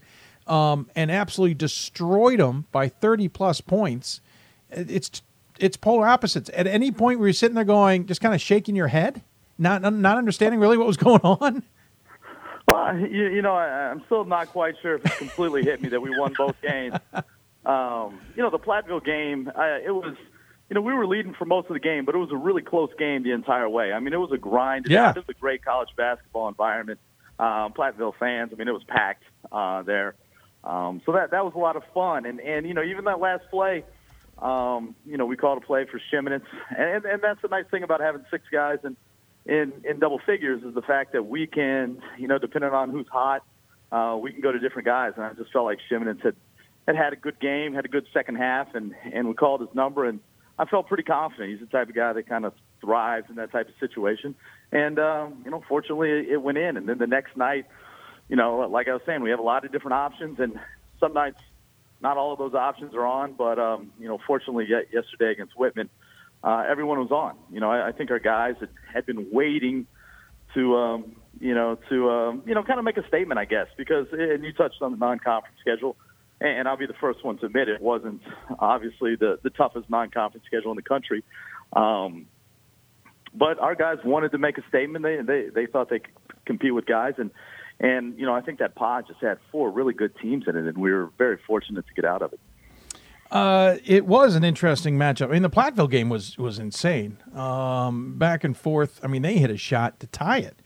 And I was convinced we were going to get another overtime game, and then your guy hit a heck of a shot. And then they almost had a return at midcourt that they just fumbled. At some point in that Whitman game, though, did you get comfortable? Because I remember thinking at some point in that second half, I think this is going to sound crazy, folks, but Whitman had whittled it to like 25. And I remember thinking to myself, you know what? If it's a simple switch here, and you guys go slightly cold, kind of like what we saw Ohio Wesleyan do against this same Whitman squad. If you go cold and Whitman heats up in any way, this can switch on a dime and they can come roaring back. However, I'm watching it from afar. You're there. Did you have any sense in that second half that this wasn't your game? Well, we went into halftime with a 26-point lead, and a 26-point lead against a team like that plays like that isn't really a 26-point lead. I mean, the way that that game can go, anyone can get on an absolute 20-4 run in the span of 4 minutes. So I was definitely thinking about that in the second half. That the tempo and the pace of this game, if they do get hot, and if we don't shoot like we did in the first half, absolutely they're right back in it. They have too many good players. Something like that could happen. And it's probably, I probably thought about that, for most of the second half, really. I'm not sure when I thought, hey, you know what, we really might win this game. But it was definitely late in the second half, even though we had a lead that whole second half. It was because I know a game like that, anybody can go on a huge run over a 4 or 5 minute span, like we did in the first half. They're capable of doing that in the second half. Yeah. That's saying it lightly, I think, to some degree. As we're talking to Dale Wellman here on the City of Salem Hoopsville, getting a little bit of a feedback. Coach, you okay there? I'm good, yes. Weird. Just a little bit of feedback in the system. I think it's disappearing. Awesome. You defeated the number 1 team in the country, and you had basically 24 hours to kind of prep, and you were dealing with a team that's polar opposite to Platteville. How did you guys approach that game? How did you approach the weekend? Well, first of all, going into the Platteville game, we knew that they were a tremendous defensive team, and we were worried about their shooters. We play zone, and everyone that plays for Platteville shoots over 40%. So we were really focused on them. We didn't even look towards who may win that other game and who we might play. Fortunately, we got through that one, and then when we got to Whitman, I think the one thing that helped us out a little, and where we put up a lot of points.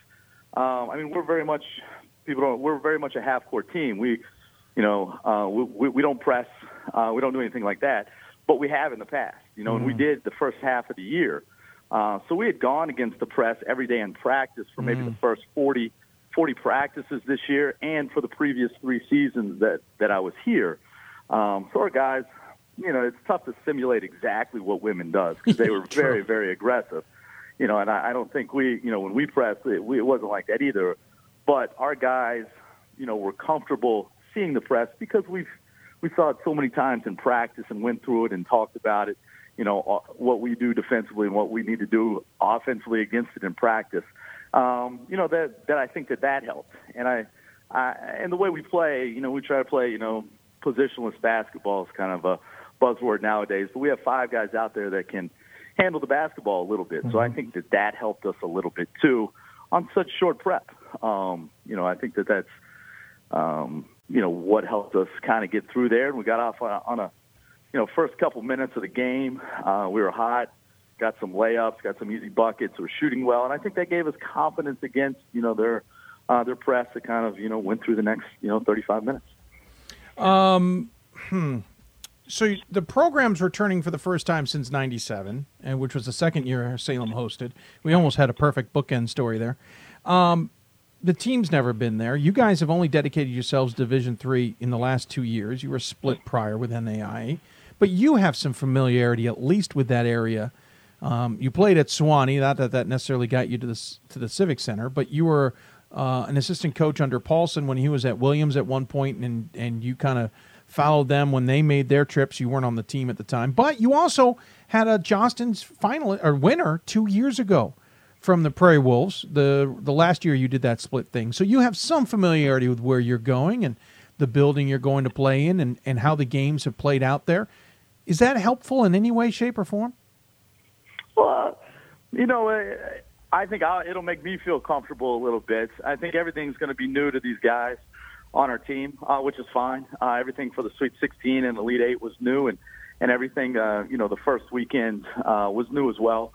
It's really nice for me, having been there 2 years ago with Trey and being able to really see, the first time I went and I actually saw Williams win the national championship with Paulson there. I was a young assistant. I really didn't know or appreciate, what Salem and the D3 Final Four was all about. And being able to go back 2 years ago and see behind the scenes a little bit, because we weren't practicing, but I was around the coaches and the committee and everything. It was really an eye-opening experience. And, I was able to see how, the city of Salem got behind it and Roanoke, how they got behind it. And it was a lot of fun. It was nice. And we've already shared some of those memories with the team, just on the bus ride home, talking about that. And this is what to expect. And here's some, cool places to eat and this and that. I guess to try to make them, familiar with the area and what's going to happen to them here over the next 4 or 5 days. Oh, you didn't tell them about that one thing, did you? That thing that they got to, I'm just kidding. Just totally messing around. What's this mean to this program? I mean, again, you were split for so many years, NAIA D3, for so many years as the department had to choose and tell Division III in the May prior to any of the seasons starting whether you were going to try and be eligible for championships. And in the later years, they kind of started just saying, forget it. We're focused on NAIA. There's no way we're going to get in that large bid. To make the leap of saying, forget it, we're done with the NAIA, we're diving in with the IAAC, and in the second year you're heading to the Final Four. I mean, I can say a lot, but what does it mean for the program? What does it mean for the department? What's the conversation being had, I should say, on the campus right now in Lincoln, Nebraska? Well, first of all, there wasn't much said last week because we were on spring break, so it was just us and the guys practicing a little basketball. Crickets. Sweet 16. But I'm sure there'll be a buzz this week. And what it means for the program is, even though we had that dual affiliation, we still have these Final Four banners hanging up in the gym. Yeah. And a lot of the alums who are on those teams and in the 80s and 90s, I've gotten to know and meet, and they talk about it and they believe in the Division III philosophy, and they have great memories of what happened, including, one of, Cooper Cook, who's on my team. His dad was on those teams that went to 2 Final Fours. So it's, the emails and texts and phone calls that I've been getting the past 2 weeks have been great. It's really nice to have those guys kind of rally behind our team a little bit. And a lot of the alums still are in the, eastern Nebraska area and the Omaha, Lincoln area and can follow us relatively easily on the television or through the newspaper, not just online. So that's been great. And then just for my guys and me and my staff, just being able to walk into different buildings throughout campus and have the faculty and staff say, hey, good job, congratulations, good luck this weekend. I think that's nice, and that's part of the college experience. Everyone wants their student athletes to have when they, step on their campus. And, our guys are, hopefully they're soaking it all in and really enjoying it, but it's obviously big for the program. We talked about, when we made this, not necessarily transition, but just dropped the NAIA part and went to the Iowa Conference. We talked about 3 things: getting respect within our conference, getting respect in the region, and then getting some national respect. And it's a type of season where hopefully we can look back and check off, all 3 of those boxes. Well, you're heading off to Salem. You'll take on the Springfield squad, making their first ever trip. essentially all four are going to be relatively new in the grand scheme of things. Of course, they're from the birthplace of basketball. Does that mean by default you need to have some reverence to Springfield? Yeah, well, you know, I've been in Springfield's gym a little bit. Yeah. Brock, and I know the history. I don't know if the guys on our team are familiar with Springfield. Hopefully they are, but I'm not sure. Might not be. Yeah, so we'll see.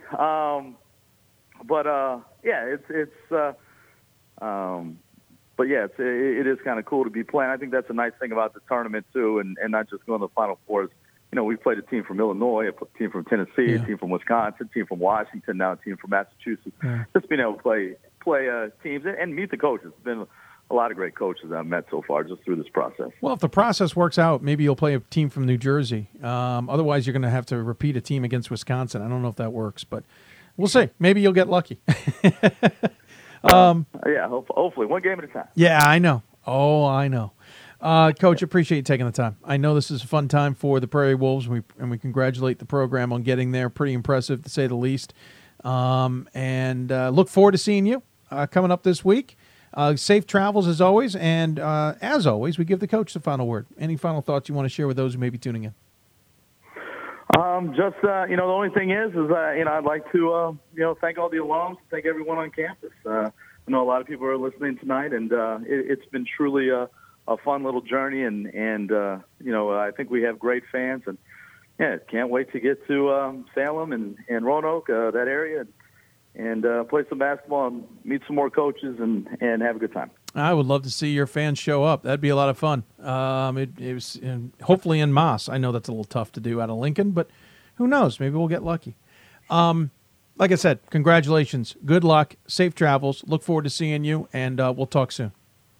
Thanks, Dave. I appreciate it. Absolutely. Dale Wellman joining us on the City of Salem Hoopsville Hotline. We're headed to Salem, as it were. When we go to break, I will show you the celebration inside the locker room after they, by the way, the second time they got into the locker room. If you're not familiar, they actually went to the locker room. The coaches stayed out. We had to pull the team back out, get them to cut down the nets, and then they went in the locker room.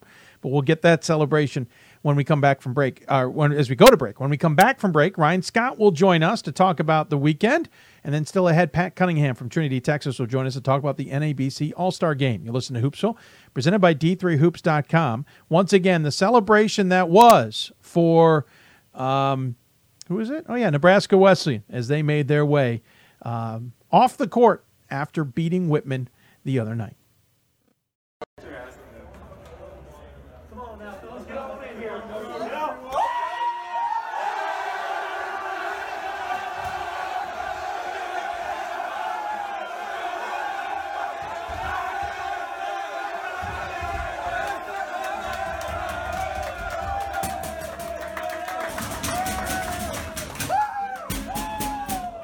College basketball lives in Kansas City at the College Basketball Experience at Sprint Center. The College Basketball Experience is the place to get your game on. It's not a museum, it's an experience you won't forget. Discover the history of the game in the National Collegiate Basketball Hall of Fame, featuring the Gallery of Honor, Mentor Circle, and Honor Theater. Suit up in the latest CBE logoed Nike gear at the CBE Hoop Shop. Elevate your game today and visit the house that college basketball built. For the love of the game. But for those of us who are Division III student athletes, it's more than that, a lot more. Sure, the game is important, but as we work so hard to build both mind and body, it's more about team. That is why NCAA Division III teamed up with Special Olympics, and in giving the gift of sport to those for whom it seemed an impossible dream, we are working to make this a better world. Help us keep that dream alive. You can make a difference. This is why we love sports. It's in the way they play, free from the pressures and all the money talk. Playing for simply the love of the game, where everyone has a shot at their definition of success on and off the field. This is what we love about sports, and what we can still love about college sports.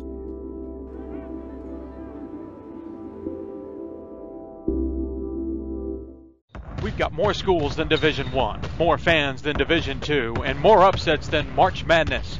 There's 800 programs with over 11,000 games leading to 2 national championships. And we've been covering it all for over a decade. From Eastern to Occidental, from Puget Sound to Piedmont, from Southwestern to the University of New England, and from Hope to Calvin. Nobody covers Division III basketball like we do. We're at d3hoops.com at www.d3hoops.com. They have dreamed of this moment since childhood. The perfect shot. The key rebound. The game-clinching basket. Winning a national championship. The NCAA Division III Women's Basketball Championship, March 16th and 17th in Rochester, Minnesota. Be there. Visit ncaa.com/tickets today. And welcome back to Hoopsville, everybody. Hope you're enjoying the show. Couple of things still to go. We're going to talk to Ryan Scott here momentarily via Skype, and then talk to Pat Cunningham, head coach at Trinity, part of the NABC group, who's putting on the All-Star game. We talk quite a bit there, and their good bud Charlie Brock in the championship weekend. We touch on that as well. That's all still ahead before we wrap up the show. If you got questions for us, tweet us at D3Hoopsville or hashtag Hoopsville. Email us, hoopsville@d3hoops.com, or join us on Facebook at facebook.com/Hoopsville. So crazy weekend, as we know. It was fun. It was fun from my vantage point, though from a very different vantage point, considering I've never missed a sectional weekend, as I said earlier, in about 15 years.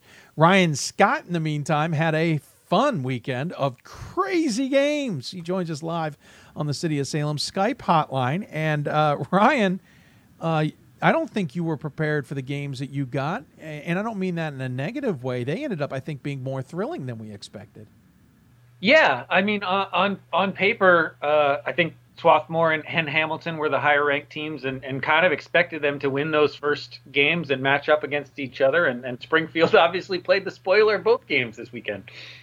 Yeah, to say the least. We'll walk through that a little bit. I don't want to dwell on it too much. I feel bad for Plattsburgh to some degree. Looks like they ran into a buzzsaw in Swarthmore, but more importantly, it also looked like they just had an off night to compound the problem. Well, yeah, it's one of those things. I didn't think we'd see a more lopsided game, and then we ended up with one with Nebraska Wesleyan the other night. But, you know, Plattsburgh came out, they missed their first 10 shots, I think. I mean, or at least their first 10 threes. It was 22-5 at one point. They had some, Patron got into foul trouble right away. And I think against most teams, they could probably have worked their way back. But Swarthmore is just such a strong offensive team, and they're so much bigger than Plattsburgh. It was just kind of overwhelming. I think that was probably Swarthmore's best game all season. And obviously, Plattsburgh had picked the wrong night to have a little bit of an off night. It was going to be a struggle either way. Yeah. But that's a strong team, and they got some guys coming back, and they'll learn from it.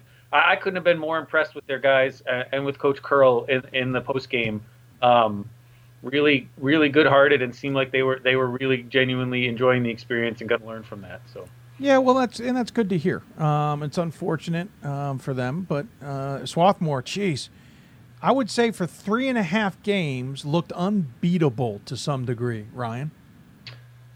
Yeah, so they came out last night and they're playing just as hard as they always have, but it seemed like they were maybe a step slow and then not quite the spring in their step that we had seen. And you kind of expected. They had 3 20-point wins in the tournament. You know there's going to be one game where they're a little off. Sure. And that was it. And I think they still played well enough. The big thing was Springfield started hitting shots the last 5 minutes or so. And, when the other team is just nailing their threes and you're just even, 5% off, it's a hard one to win. Yeah, agreed. Let's back up quickly one more time to the other sectional semi, which was Springfield, Hamilton, and you made the comment to me, which kind of reminded me, Hamilton was basically a free throw away from advancing. That's gonna sting a little bit. Yeah, they missed a lot of free throws. They were up pretty solidly the last 2 minutes of the game, and I think they missed 4 or 5 down the stretch that, any one of those in retrospect would have put it away for them. That's another team. I thought they looked tremendous. The first weekend I saw them in person up at York. They did not play quite as well in that game as they had the weekend before. But, it's hard to keep at the same level for every game all the way through. They still played tremendously. Both teams shot over 50%. Kenna Gilmore scored 40 points in that game. Nothing to be ashamed of for those guys. They played out of their minds. It was just Springfield again, those last couple of minutes, they just refused to lose. Yeah, Springfield blew me away, and this will help us transition here. McNulty, I'm already saving the comment in case it happens in the semi. He's filthy. That three-pointer to tie it, and then the three-pointer, I think, to win it against Hamilton. Both of them, A, he's got a heck of a quick trigger, and B, he elevates more than I expected him to, and as a result, you get this quick-firing, high-shooting guy that nobody seems to be able to defend. Yeah, I mean, he's just really confident and strong. A senior point guard, that's what you expect out of him. He's in the right place at the right time. And the bigger thing is there's a lot of those guys, Jake Ross as well, who are from that area. They're Western Massachusetts kids. Yep. They've known each other for a while. And so you can really see there's not a lot of competition. They know what their roles are all the way down, and they know how to play it. Flipping over, we'll come back to Springfield in a moment, but flipping over to Swarthmore again, getting a chance to host and having their crowd on their side. And we talk about the hosts getting, about 50% of the time on the men's side getting out and moving on to Salem or the Final Four. This year it certainly wasn't as big a number, but Swarthmore looked like they had it right in their hands. You talk about a little bit of running out of gas there, but how much was that them and how much was that what Springfield ended up pulling off? Well, I think it was a little of both. Okay. They had the 7-point lead at halftime. You could tell it wasn't the same Swarthmore team from the night before. They were a little down. I'd heard some rumors, maybe some illness, guys who were needing some rest and some fluids and things that afternoon. But it was more Springfield's adjustments. They played pretty poorly in that first half, the way that Swarthmore will make teams play. But they came out determined in that second half. They changed some things on defense. They were a little tougher on the boards. That's the one thing. Swarthmore never gets out-rebounded. They got out-rebounded both halves of that game. But it really was the shooting at the end. I don't have the box score right in front of me, but I think Springfield shot 60% in the second half. And that, combined with Swarthmore being just a little down, was enough to do it. Like I said, so Jake Ross came over right after they were done celebrating and jumping around. He walked right over to me at the table and shook my hand, just looked me in the eye and said, "Never doubt us again." So it's that kind of mentality that they just refuse to lose. For the record, Ryan, we can understand why we doubted them. It's not like they had all the best of seasons. They had a chunk there in the middle that was ugly. And even Charlie said on Thursday's show, nothing really changed, just things fell their way.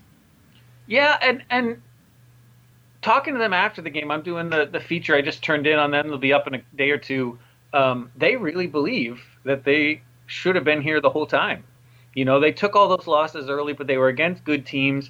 And as much as I had to sort of convince them, they're like, you are underdogs. You understand this, right? Like, you're a younger team. You've had some losses.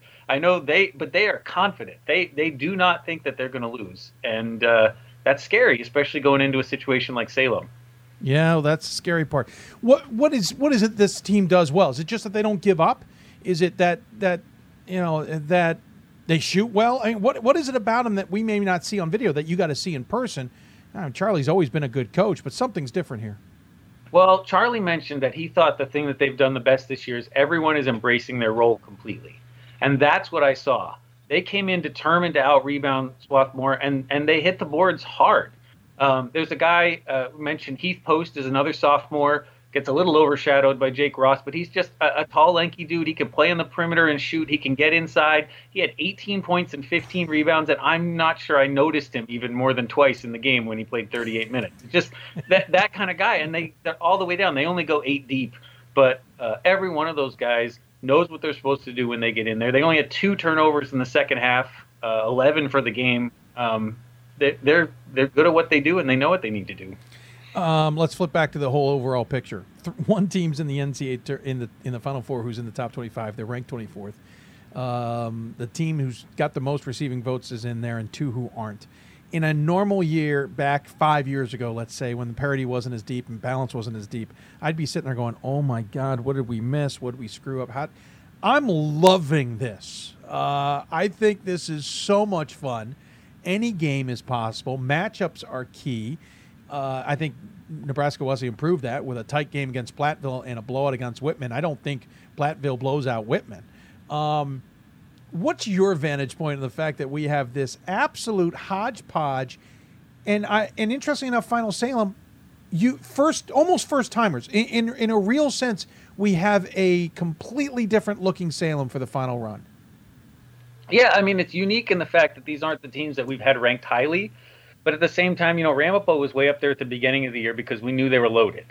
Nebraska Wesleyan, we all knew that they're a super talented team. They had Shimonitz was out with an injury. They had the weak schedule. There's some reasons why they weren't as highly ranked, but we all know in pure talent, they're way up there with anybody. And I'd say Oshkosh is the same way. I thought they were the most talented WIAC team all year. They just weren't winning the games they needed to win to get the rankings. So in one sense, none of these teams is a surprise. And in another sense, it's just not the normal way we see it in Salem. I think it's going to turn out to be a really bang-up championship weekend, in my opinion. I think we're going to have some fun here with wide-open games. Anything else you're looking forward to in Salem? I'm looking forward to the All-Star game. I think that's wonderful. I think just the chance to see some different squads down there. Mm-hmm. New coaches that I haven't met, players that we haven't gotten to know that well. And also what the games are going to look like. I've doubted Springfield 2 games in a row now, and it sure looks like they're going to be underdogs against the way Nebraska Wesleyan was playing, but they've been beating everybody. And Jake Ross is really one of the best. I knew he was good. He was just tremendously good. And the mindset he brings to the game reminded me of Joey Flannery, who we know is one of the best players we've seen forever. But he's a guy, you look at Ross, and he doesn't look like a star, but once he's on the court, he's determined, he's smart. He's one of those guys the game looks like it's going slower for him than everybody else. He makes good decisions, and he's really, really super talented. Quickly on the women's side, 3 of the top 4 ranked teams in the country. We got a behemoth showing up in Rochester, Minnesota. To some degree, I'm kind of sad we can't find a way to see those games in person as well. Yeah, it is. Gordon's going to be heading up there, a little jealous. This is a year which hasn't happened in a while where we don't know who's going to win that tournament.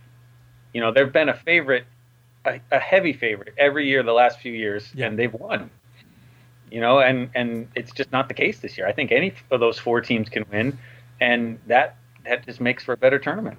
Yeah, I agree. It's going to be fun. It's too bad we won't be there. But I should point out while I get the chance, Gordon will be there for us. We'll have a photography guy there. Brendan Gulick, who is a Division III grad, went to John Carroll, broadcasts for Baldwin Wallace, and does some other national stuff. He'll be on the call for NCAA.com at the women. So it'll be well Division III represented, to say the least. And yours truly will be on the call with Lincoln Rose for the men's broadcasts.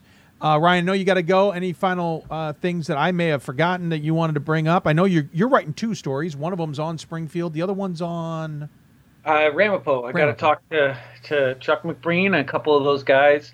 I think they might be excited. Yeah, I think that's a cool story. I mean, everybody's going to have a cool story, whoever comes out of this weekend. But I think that's the one thing to look at is you've got a Springfield team. They've got 3 seniors, but really the bulk of that team is underclassmen. Nebraska Wesleyan has 1 senior. The bulk of that team is underclassmen. Oshkosh has 2 seniors. The bulk of that team is underclassmen. And then you got Ramapo, who starts 5 seniors. And in the past, the last few years, the team with the seniors has won this thing. It's true. That being said, Oshkosh has pressure. The last 6 or 7 teams to knock off Augustana have gone on to win the championship in 12 of the last 16. So nothing against Oshkosh. They've got to keep that trend up. Definitely. And it's one of those, because all of these teams have had losses that they shouldn't have taken this year. You can certainly see it happening in Salem. We just don't know what's going to come about. Well, I got to let you go because I know you got to get going, but I appreciate your time as always. Look forward to having you on the Courtside Show. And I'm happy to announce, since you're here, Bob Quillman will be in the house. We'll get him on the Courtside shows as well. But, Ryan, I'm looking forward to seeing you as well. We've had some fun times this season, and it's going to be fun to wrap them all up in Salem. And safe travel. When are you heading down? Thursday? Friday morning. Oh, you're heading down Friday morning. Oh, good luck, sir. We will already be there, but I'll look forward to seeing you, sir. All right. All right, take care. We'll talk soon, all right? Thank you. Bye. Ryan Scott joining us on the City of Salem Skype Hoopsville Hotline. When we come back, Pat Cunningham joins me to talk about that NABC All-Star Game, and we wrap up the show. So if you got questions for us or thoughts or comments or whatever you want to drop on us, drop them now. You listen to Hoopsville, presented by D3Hoops.com from the WBCA NABC studios. Back with more Hoopsville after this. Great moments are born from great opportunity. That's what you have here tonight. That's what you've earned here tonight. This is your time. Now go out there and take it.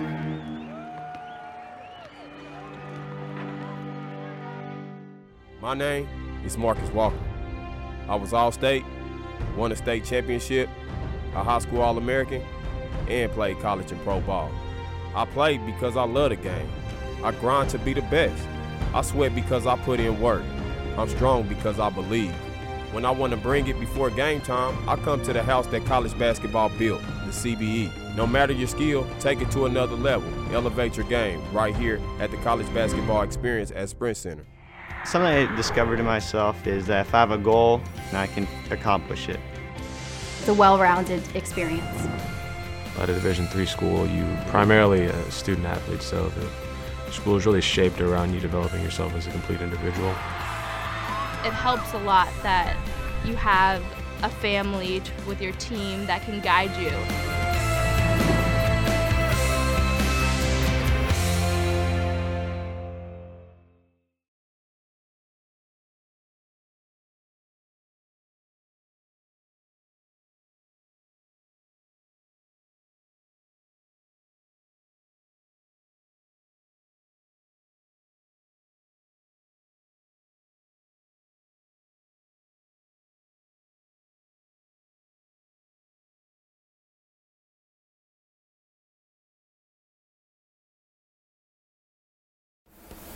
They have dreamed of this moment since childhood.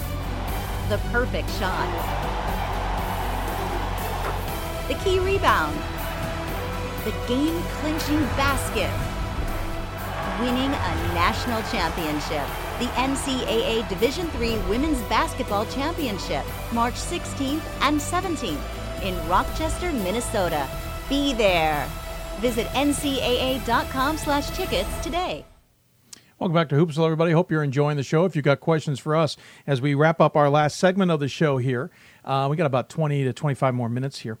Email us, tweet us, or Facebook us. Tweet us at D3Hoopsville or hashtag Hoopsville. Email us, hoopsville at D3Hoops.com, or join us on Facebook at Facebook.com/Hoopsville. All right, so one of the things that has always now become, really has now become, and it's crazy, a staple of Salem is the All-Star Game. It's funny how it's just kind of dawned on me, of the time I've been in Salem, which has been 18 years, and this will be my 18th trip, and of the number of years it's been in Salem, this will be the 22nd time, I believe, we're in Salem for men's basketball. This will be the 11th All-Star Game. In my mind, that's unfathomable because of how long I remember the consolation game being there. But the All-Star Game has been tremendous. Earlier today, I talked to Pat Cunningham, who is member of the NABC Board of Directors, which he is one of 3 members from Division III on that board, which is primarily D1 coaches, and some D2. Talked about the All-Star Game, talked about the selection process, talked about how special Salem means to the fraternity that is the NABC in Division III. He talked to me about all of it, and here's what he had to say earlier today. Now joining me on the City of Salem Hoopsville hotline is the head coach of Trinity, Texas, and one of those several NABC members who help run things in Salem, including the All-Star Game. Trust me, you're going to see him running quite a bit on the sidelines if you're watching the TV broadcast correctly. It is Pat Cunningham. Sir, thanks, as always, for joining the show. Oh, Dave, it's always good to talk to you, and this is a great event to be talking about, so glad to be on. Absolutely. Of course, the All-Star Game, I've lost track of how many we've done here, Pat. It feels now so much a part of the weekend that I remember the last game it wasn't, but I don't remember what year it was. Yeah, it's interesting because last year was the 10th. This is the 11th. Okay. All-Star Game. And, wow. And, yeah, I think people have forgotten that there used to be a consolation game. Yeah, I agree. Again, I remember the last one, and I remember hearing coaches behind me going, okay, that's enough. And it quickly came about. And that's one of the advantages you guys have, is this is quickly, it came quickly into being. It quickly took off. You guys didn't have any lapses. Yeah, we certainly had our gremlins, but I don't think people really knew that from the front side, as it were. This has really developed into something special and really run well. Well, thanks, Dave. And, it's interesting because it came about that first time because the TV game was so early, like 3:30 or something, and so the consolation game was going to have to be like at 11 o'clock after having played the night before. And when they found that out, we had been talking about this, and that year anyway, so we pulled it off in a matter of months to get that first one going, just because the opportunity was there because of the timing of the games. And then everybody liked it so much that it just kind of kept going. And as you said, we kind of put together, Charlie Brock, myself, and a little bit Gary Stewart, who are all in the NBC board of directors, went to, Jim Haney and Regiment and the NBC board to get this approved, and they put the funding forward, and so now basically Charlie and myself run this one. Gary does the Division I All-Star Game, and then we put together a committee of 8 to kind of put this thing together. And they're guys who have been doing it now for 10, 11 years. Most are still the same and on it and doing some good things, and so we've kind of got it down, as you said, in terms of running the game and that. And probably the one of the toughest things we do, and it's amazing because just to talk on, is that the game has really taken off. I mean, I think this year Jody May is our guy in charge of the selection process, and he has a committee of 8 as well, a separate committee of 8 who kind of one from each region who help him select, and the nominations and the excitement and the awareness of this game has just grown tremendously, especially in the last even 4 or 5 years, where we're getting a lot of people who are interested and know about it and want to be a part of it, and that's what's really exciting. So. Yeah, it's now a constant conversation to the point that I even have coaches now, late in the year, hey, I might see you in Salem even if we can't get our team there, and I know what they mean. Granted, a lot of coaches come anyway, but usually those conversations are regarding a senior they may have on their team. And we should point out, again, as a reminder, this is about seniors. This isn't about anybody else. If it was about everybody else, this would be a lot harder to put together. But it's because seniors, because it's all about some of the things that they get, plus the flights, all the things that are taken care of. If they're seniors, their careers are over, and thus we don't have to worry about a lot of the challenges that come with being an amateur. Yeah, well, exactly. They're not eligible. They'd lose eligibility if, in fact, they came and had eligibility left. So, as you said, it's about those people. We had one senior from the South who has a 5th year and might take it, who had to back off even being nominated, so it is about just seniors who have used up all their eligibility, and then a couple of things we get, Dave. We've talked in the past is that we try to get, because it's so hard. We don't have the people who see games all over the country, so we have to do this regionally. Our goal is to get the 2 best from each region, and I think people within that region, like the chairs of those regions for the selection, Steve Brennan's in the Northeast, and Steve Schulman in the Atlantic, and Thad McCracken South, Mike Schauer from Wheaton in the Central, and Steve Minton, Marcus Kahn, Rusty Lloyd from Rose-Hulman, and Mark Hansen from Gustavus. Those 8 guys help Jody, and they know each of their regions. So for them to pick the best in their region, they can reach out to other people in that region and just, I think they can do that. But to try to compare across regions is just really, really tough in Division III. It's hard. It's hard, as you well know. You've been involved a long time with it, Dave. It's hard enough in the selection of teams, let alone individuals. Yeah. By the way, Pat just named everybody to throw everybody under the bus, just in case you're curious. Yeah, we now know who to choose. Those guys deserve credit. I'll tell you. Oh, what, absolutely. If anybody has any problems, Charlie and I are the guys who we make the final decisions because it is an NABC event and it's on us. But those are the guys who do the homework and get to us about how the rankings go, and they don't do it in a vacuum by any means. I mean, I know each of those guys reach out to 3 or 4 or 5 people in their region to kind of to do that. And Jody does a great job as the chair. I mean, I tell you what, he's put in a lot of hours here just in the last 2 weeks. He and Jeff Gorski relative to trying to put this all together. So, it's a lot of work, and a lot of different people contribute to it. So, and that's the thing hopefully I named those guys fast enough that they really didn't catch it. Right, exactly. And again, they're trying to figure out, and in some regions, it is difficult to just pick 2 guys, essentially from that region to represent that region. Not only outside the logistics, maybe somebody isn't available, they've got an academic thing. And in all honesty, they've got a spring break plans. I can respect that to some degree. They've spent money to go do something in their final year, and I get it, or whatever the case. But on top of that, some of these regions are chock-a-block of good seniors. Yeah. This is you guys sometimes are kind of cornered into some things. Yeah, it's amazing how cyclical it is, Dave. Like for example, last year, I think it was the Mid-Atlantic was really just didn't have a lot of seniors, and this year they're just loaded. I mean, they've got a ton, and in other regions the same thing. It's like, and I think this year one of the regions, I don't remember which one it is, it had 3 or 4 people, just what you just said, had previous commitments that they could not do it this year. So that kind of made it a little bit tougher in that region to figure out who the best 2 would be. So yeah, it varies from year to year, and it's sometimes it's really, really hard. And so the one nice thing that the NABC has added is, we started with 18. We started with 8 we started with 16, 8 from each regions, and then I forget which year we added the internet voting. We came up with that one, and you guys at D3 Hoops just kind of helped with that process. So we went to 18, and then last year we went to 20. So we do have 2 at-large picks that we can. If a region is really, really stacked and has a lot of players, we can try to rectify that as best as possible.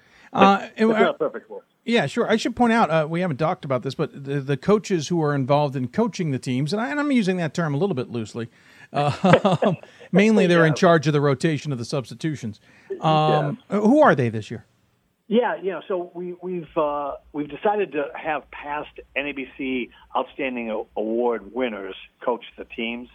And so this year we've got coaching the West team will be Cliff Garrison, a longtime coach at Hendricks in Arkansas, and actually his old assistant Thad McCracken will be helping him out. Poor Thad on the bench just to keep Cliff in order and interpret for Cliff. If you ever heard Cliff talk, he's got the old Southern, and Thad can help interpret for him.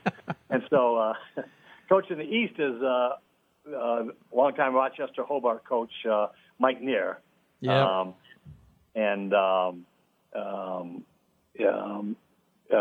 You say Hobart, by the way, also Rochester. Yeah, no, Rochester. It was his long time. I went Hobart. I think it's okay. Yeah. So Hobart doesn't mind. I knew him. Hobart was there for a few years. I just remember when I was at Chicago, he was at. Yep. Mike was coaching Rochester for a long time and was in a couple Final Fours, and So anyway, he's coaching the East. Yeah, it should be fun. I hope you guys give him some good big men. We should point out, by the way, we know the at-large selections were voted on at d3hoops.com, and they will represent York and was it? Oh, I forgot the other one. Altoona. Thank you. Altoona. Yep. Yeah. You guys will not. You guys will be announcing the rosters of the entire teams, I believe, on Monday. Am I correct? I think so. I think we should have.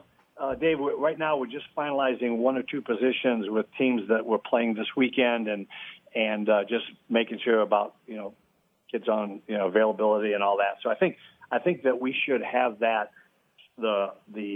I think we're just about finalized with each of the individuals. Now we just got to divide up teams and come up with the exact roster. So again, I think by sometime early mid to Mo, those should be coming out. We should have those available. Talking to Pat Cunningham, head coach of Trinity, Texas. One of the members, as he mentioned, of the NABC Board of Directors, along with Gary Stewart and Charlie Brock. A couple quick things before we let you go. By the way, it's really unique that D3 basically runs the 2 All-Star games that take place in the NCAA and men's side of things. But part of the way this All-Star game kind of took hold and was so successful in getting turned around, I suspect from my point of view, was the help of Salem, the Kerry Harvey Cutters and the rest. I know that has been synonymous and important for you guys. It's got to be a little bittersweet that we're headed there for the final time. Oh, I think you said bittersweet.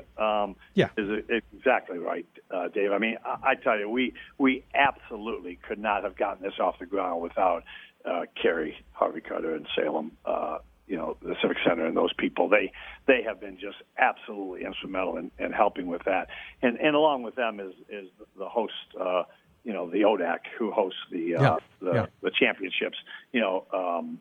Brad Banks and his crew have also been very helpful in terms of this. But Kerry has just been phenomenal relative to just all the things he's done for us. You can't even people can't even imagine, from funding it initially until he got reimbursed, just all the things. I mean, he was involved in the plane flights at the beginning. He's, the meals at the Civic. I mean, there's just so many things that go on, Dave, that we do that he helps with. It's just phenomenal all he does for us. And we're worried a little bit about after this how it's going to go and going to Fort Wayne. I mean, it's exciting going to a new place, but it's going to be at best bittersweet relative to all the details and starting from scratch in some ways. Yeah, I can understand that. I don't want to get into the details of Fort Wayne necessarily because I'm sure there's a lot to be figured out. But I have heard that they've been in conversations with you guys, and to some degree, it's just a matter of getting used to new places. Yeah, that's absolutely right. I think they've been great. Nothing bad against them at all.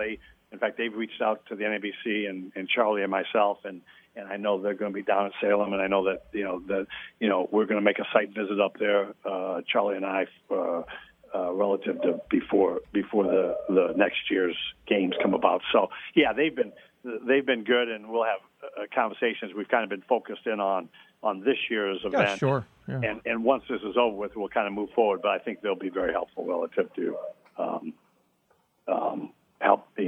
helping moving forward. Yeah. Speaking of Salem, I think I did that twice. And Charlie Brock, I did do it twice, but c'est la vie.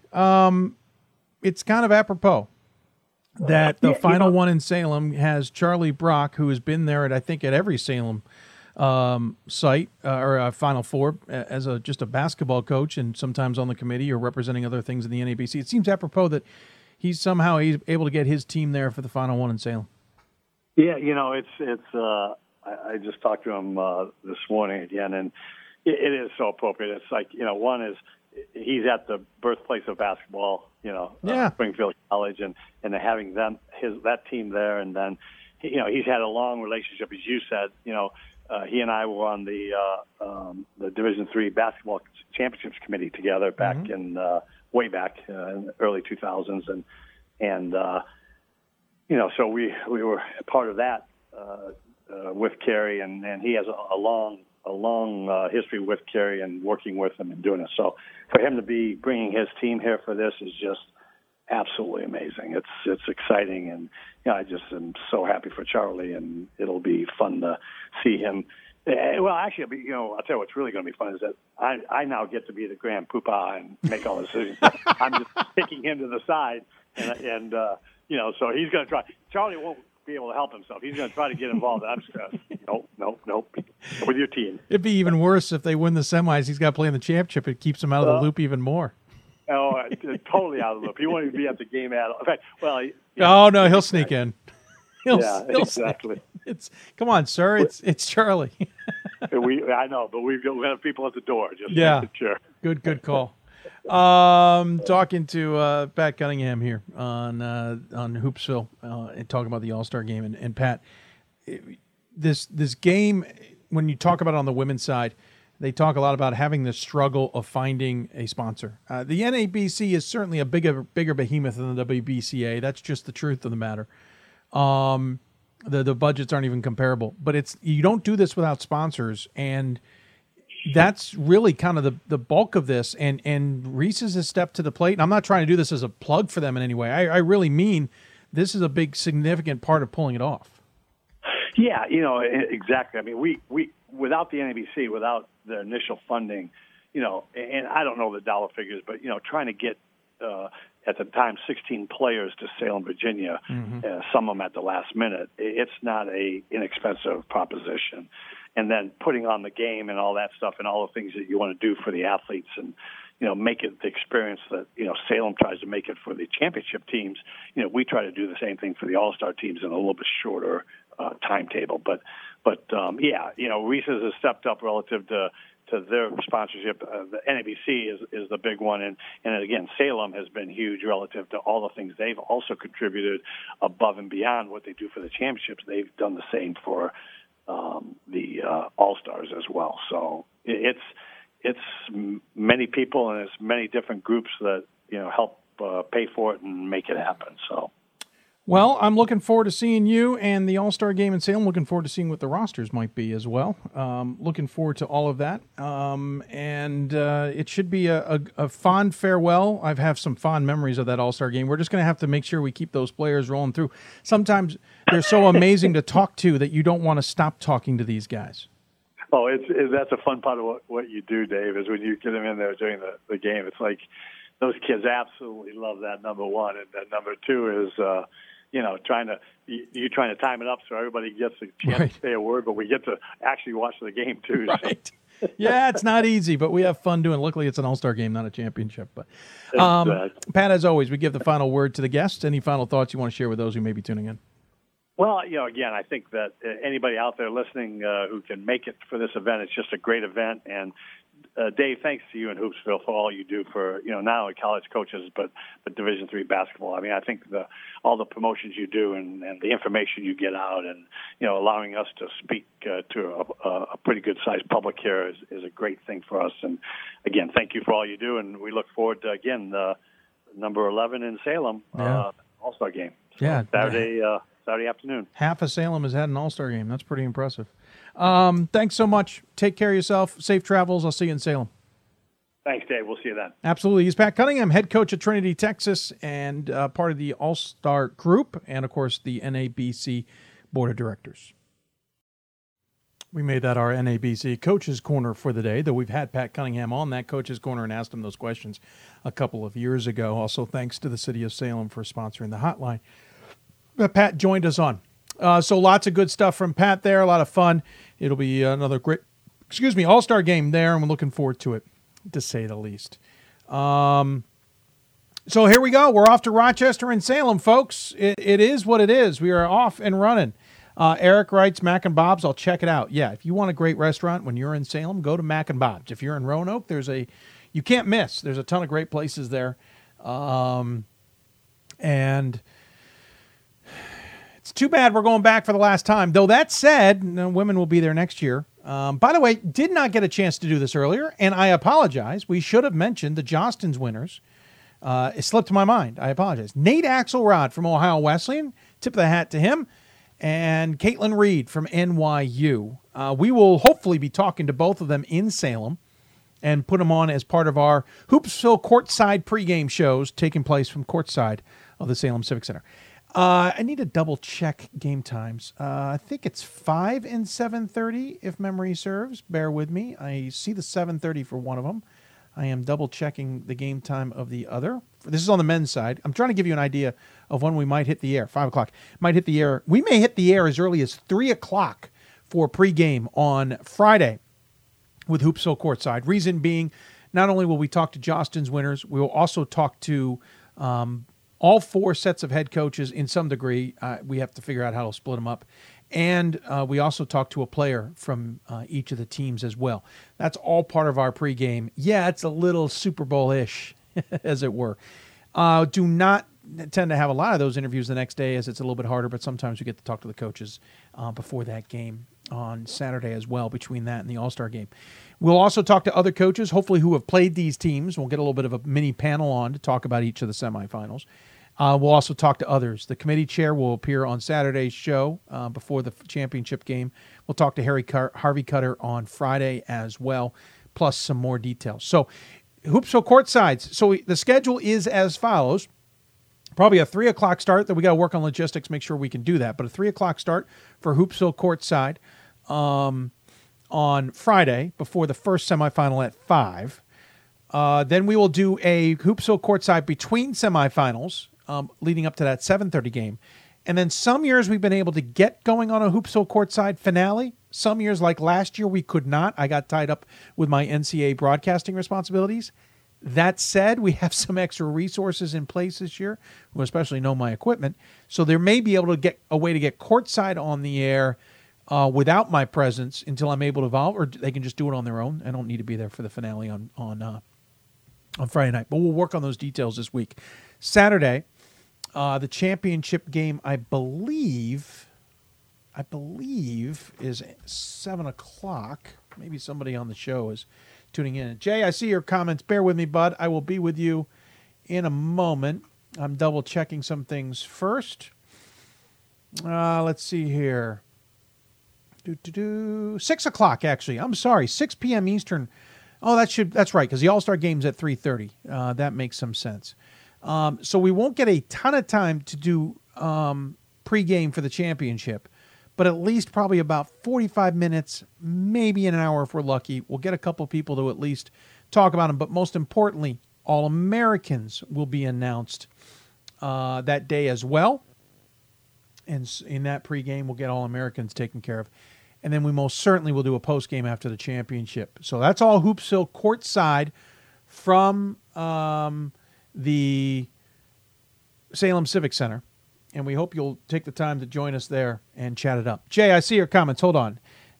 It's not 1 year wonder perspective. Do any of the other 3 teams have as many underclassmen as Springfield? No, I think Springfield's the youngest team there off the top of my head. I know Nebraska Wesleyan has a good chunk of upperclassmen. I know Oshkosh does. We talked to them. And Ramapo's got 5 seniors. They're maybe the oldest team in that sense in Salem. So no, Springfield I think is absolutely the youngest team there. And remember, this is a Springfield team, not the last one in. I know that for a fact. It's been confirmed. Springfield was not the last team selected. They were the last team who showed up on the bracket. And again, tip the hat to the producers of that who knew the understanding. They didn't ask me, but they are starting to figure out how this works a little bit to understand the significance of that. They were the last one revealed, but they were not the last team selected in. Just for the record, I believe the last 2 teams, from my point of view, in no particular order, well, kind of. I think LeTourneau was picked 20, and I think Brockport was picked 21. I might get that information down the road. We'll see. But that's my own understanding of things. I might be wrong. However, I do know for a fact Springfield was not the last team selected. Will you be doing the final Hoopsville show after this weekend to wrap up the year? I hope to. Last year was the first time. I don't think we've done it in a number of years, and we actually had plans to. We were starting the process to wrap up the show, believe it or not, with an interview with GP Gromacki, and the computer absolutely crashed on us. I think it took like 30 to 45 minutes just to get it booted up in the first place that day. Then I got GP on the phone, tried to do something, and all of a sudden it stalled out again. I didn't get it back for another hour. I was so frustrated with everything at that point that we just bagged everything. Because by the time I was going to get the computer fixed, get everything put together, and get the show turned around, it was going to be so after the fact it seemed pointless. However, we plan to have a final show. We've gone away from doing final Sunday night shows after getting back from Salem that day. Reason being, well, let's start with exhaustion. We'll start with that. The second reason being, I may have to be somewhere else on Sunday. I don't know about the timing. And the third reason is we want to get the women also on that show, and sometimes getting them on Sunday is a little bit challenging. So I suspect, without looking at my calendar, we will either do a final show Monday or Tuesday. It may be pre-taped. It may be live. I haven't decided how we're going to pull it off just yet. We've done both. They both have their pros and cons, but we'll figure out and get back to you. So, Jay, thanks for the question. By the way, thanks to everybody else out there, including my Aunt BJ, who's watching the show. Hi. Eric and Daryl, nice to have you guys on YouTube. Appreciate you guys tuning in. Trying to see if there's any other questions that may have come through. Once again, NABC Division III coaches. Reminder, Thursday, if you are in Roanoke Valley, We have our Hoopsville reception. This might be the 5th or 6th year we've done this. We used to do a show out there for a few years while I was running around, and we bagged the show because we're just using all the material we were going to use in the courtside shows. Pretty sure we didn't do it in 2013. I think 2014 might have been the first year. So this will be the 5th year we're doing it. Corned Beef and Company in downtown Roanoke, 6 p.m. You can get there early if you want. Hoopsville reception. See me when you get there. We'll take care of you. It'll be a good time. Coaches get there. Staff from D3 Hoops, for the most part, will be there. We look forward to having you there as well. Again, that is Thursday, 6 p.m. Coaches and friends of Hoopsville, say hello, as they say. Again, final call for questions. If you got a question, email us, hoopsville@d3hoops.com. Tweet us at D3Hoopsville or hashtag Hoopsville as well. Just checking to see if we got an update on emails. We have not, so we'll start to wrap this up. Rochester is going to be outstanding in the women's side of things. Gordon Mann out there. Again, Brendan Gulick calling it for NCAA.com. Brendan's a tremendous broadcaster, also a D3 guy. He gets it. You're in good hands there.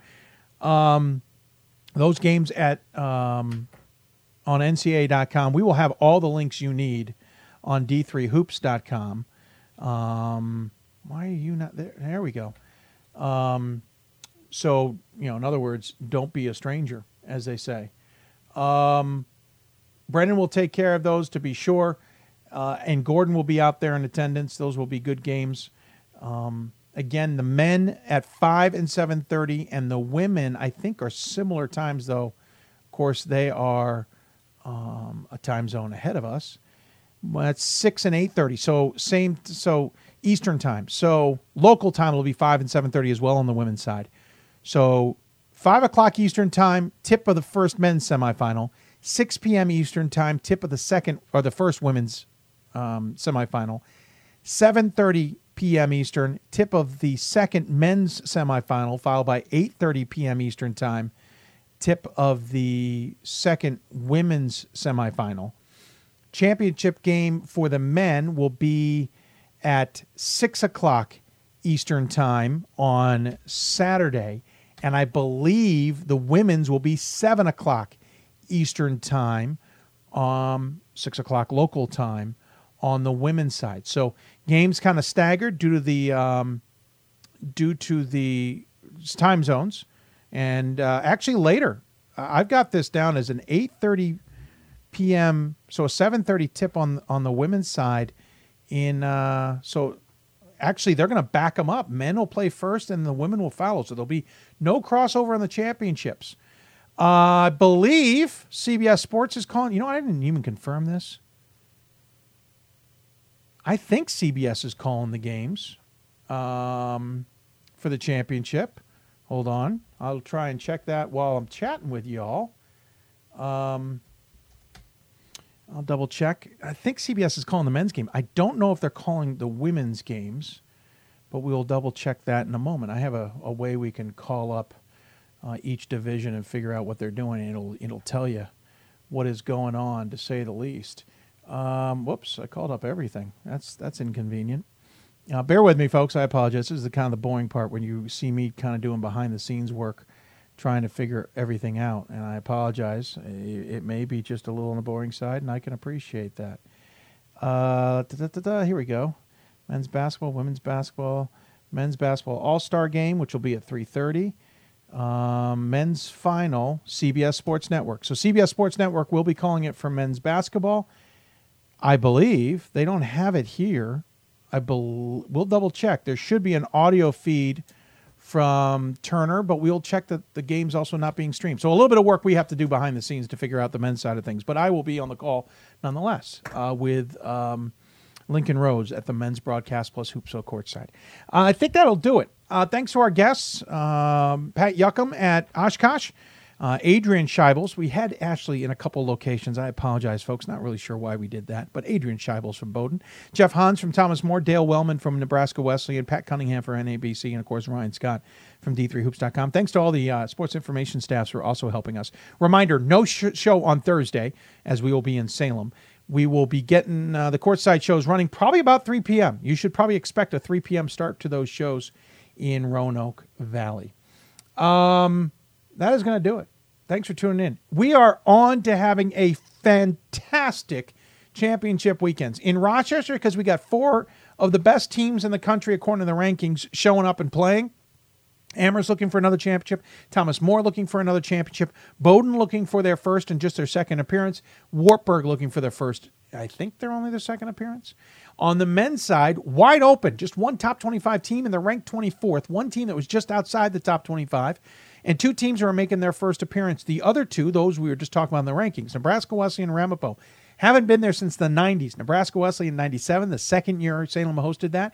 And Roanoke in Ramapo, I said Roanoke, Ramapo in 91, they haven't been back since then.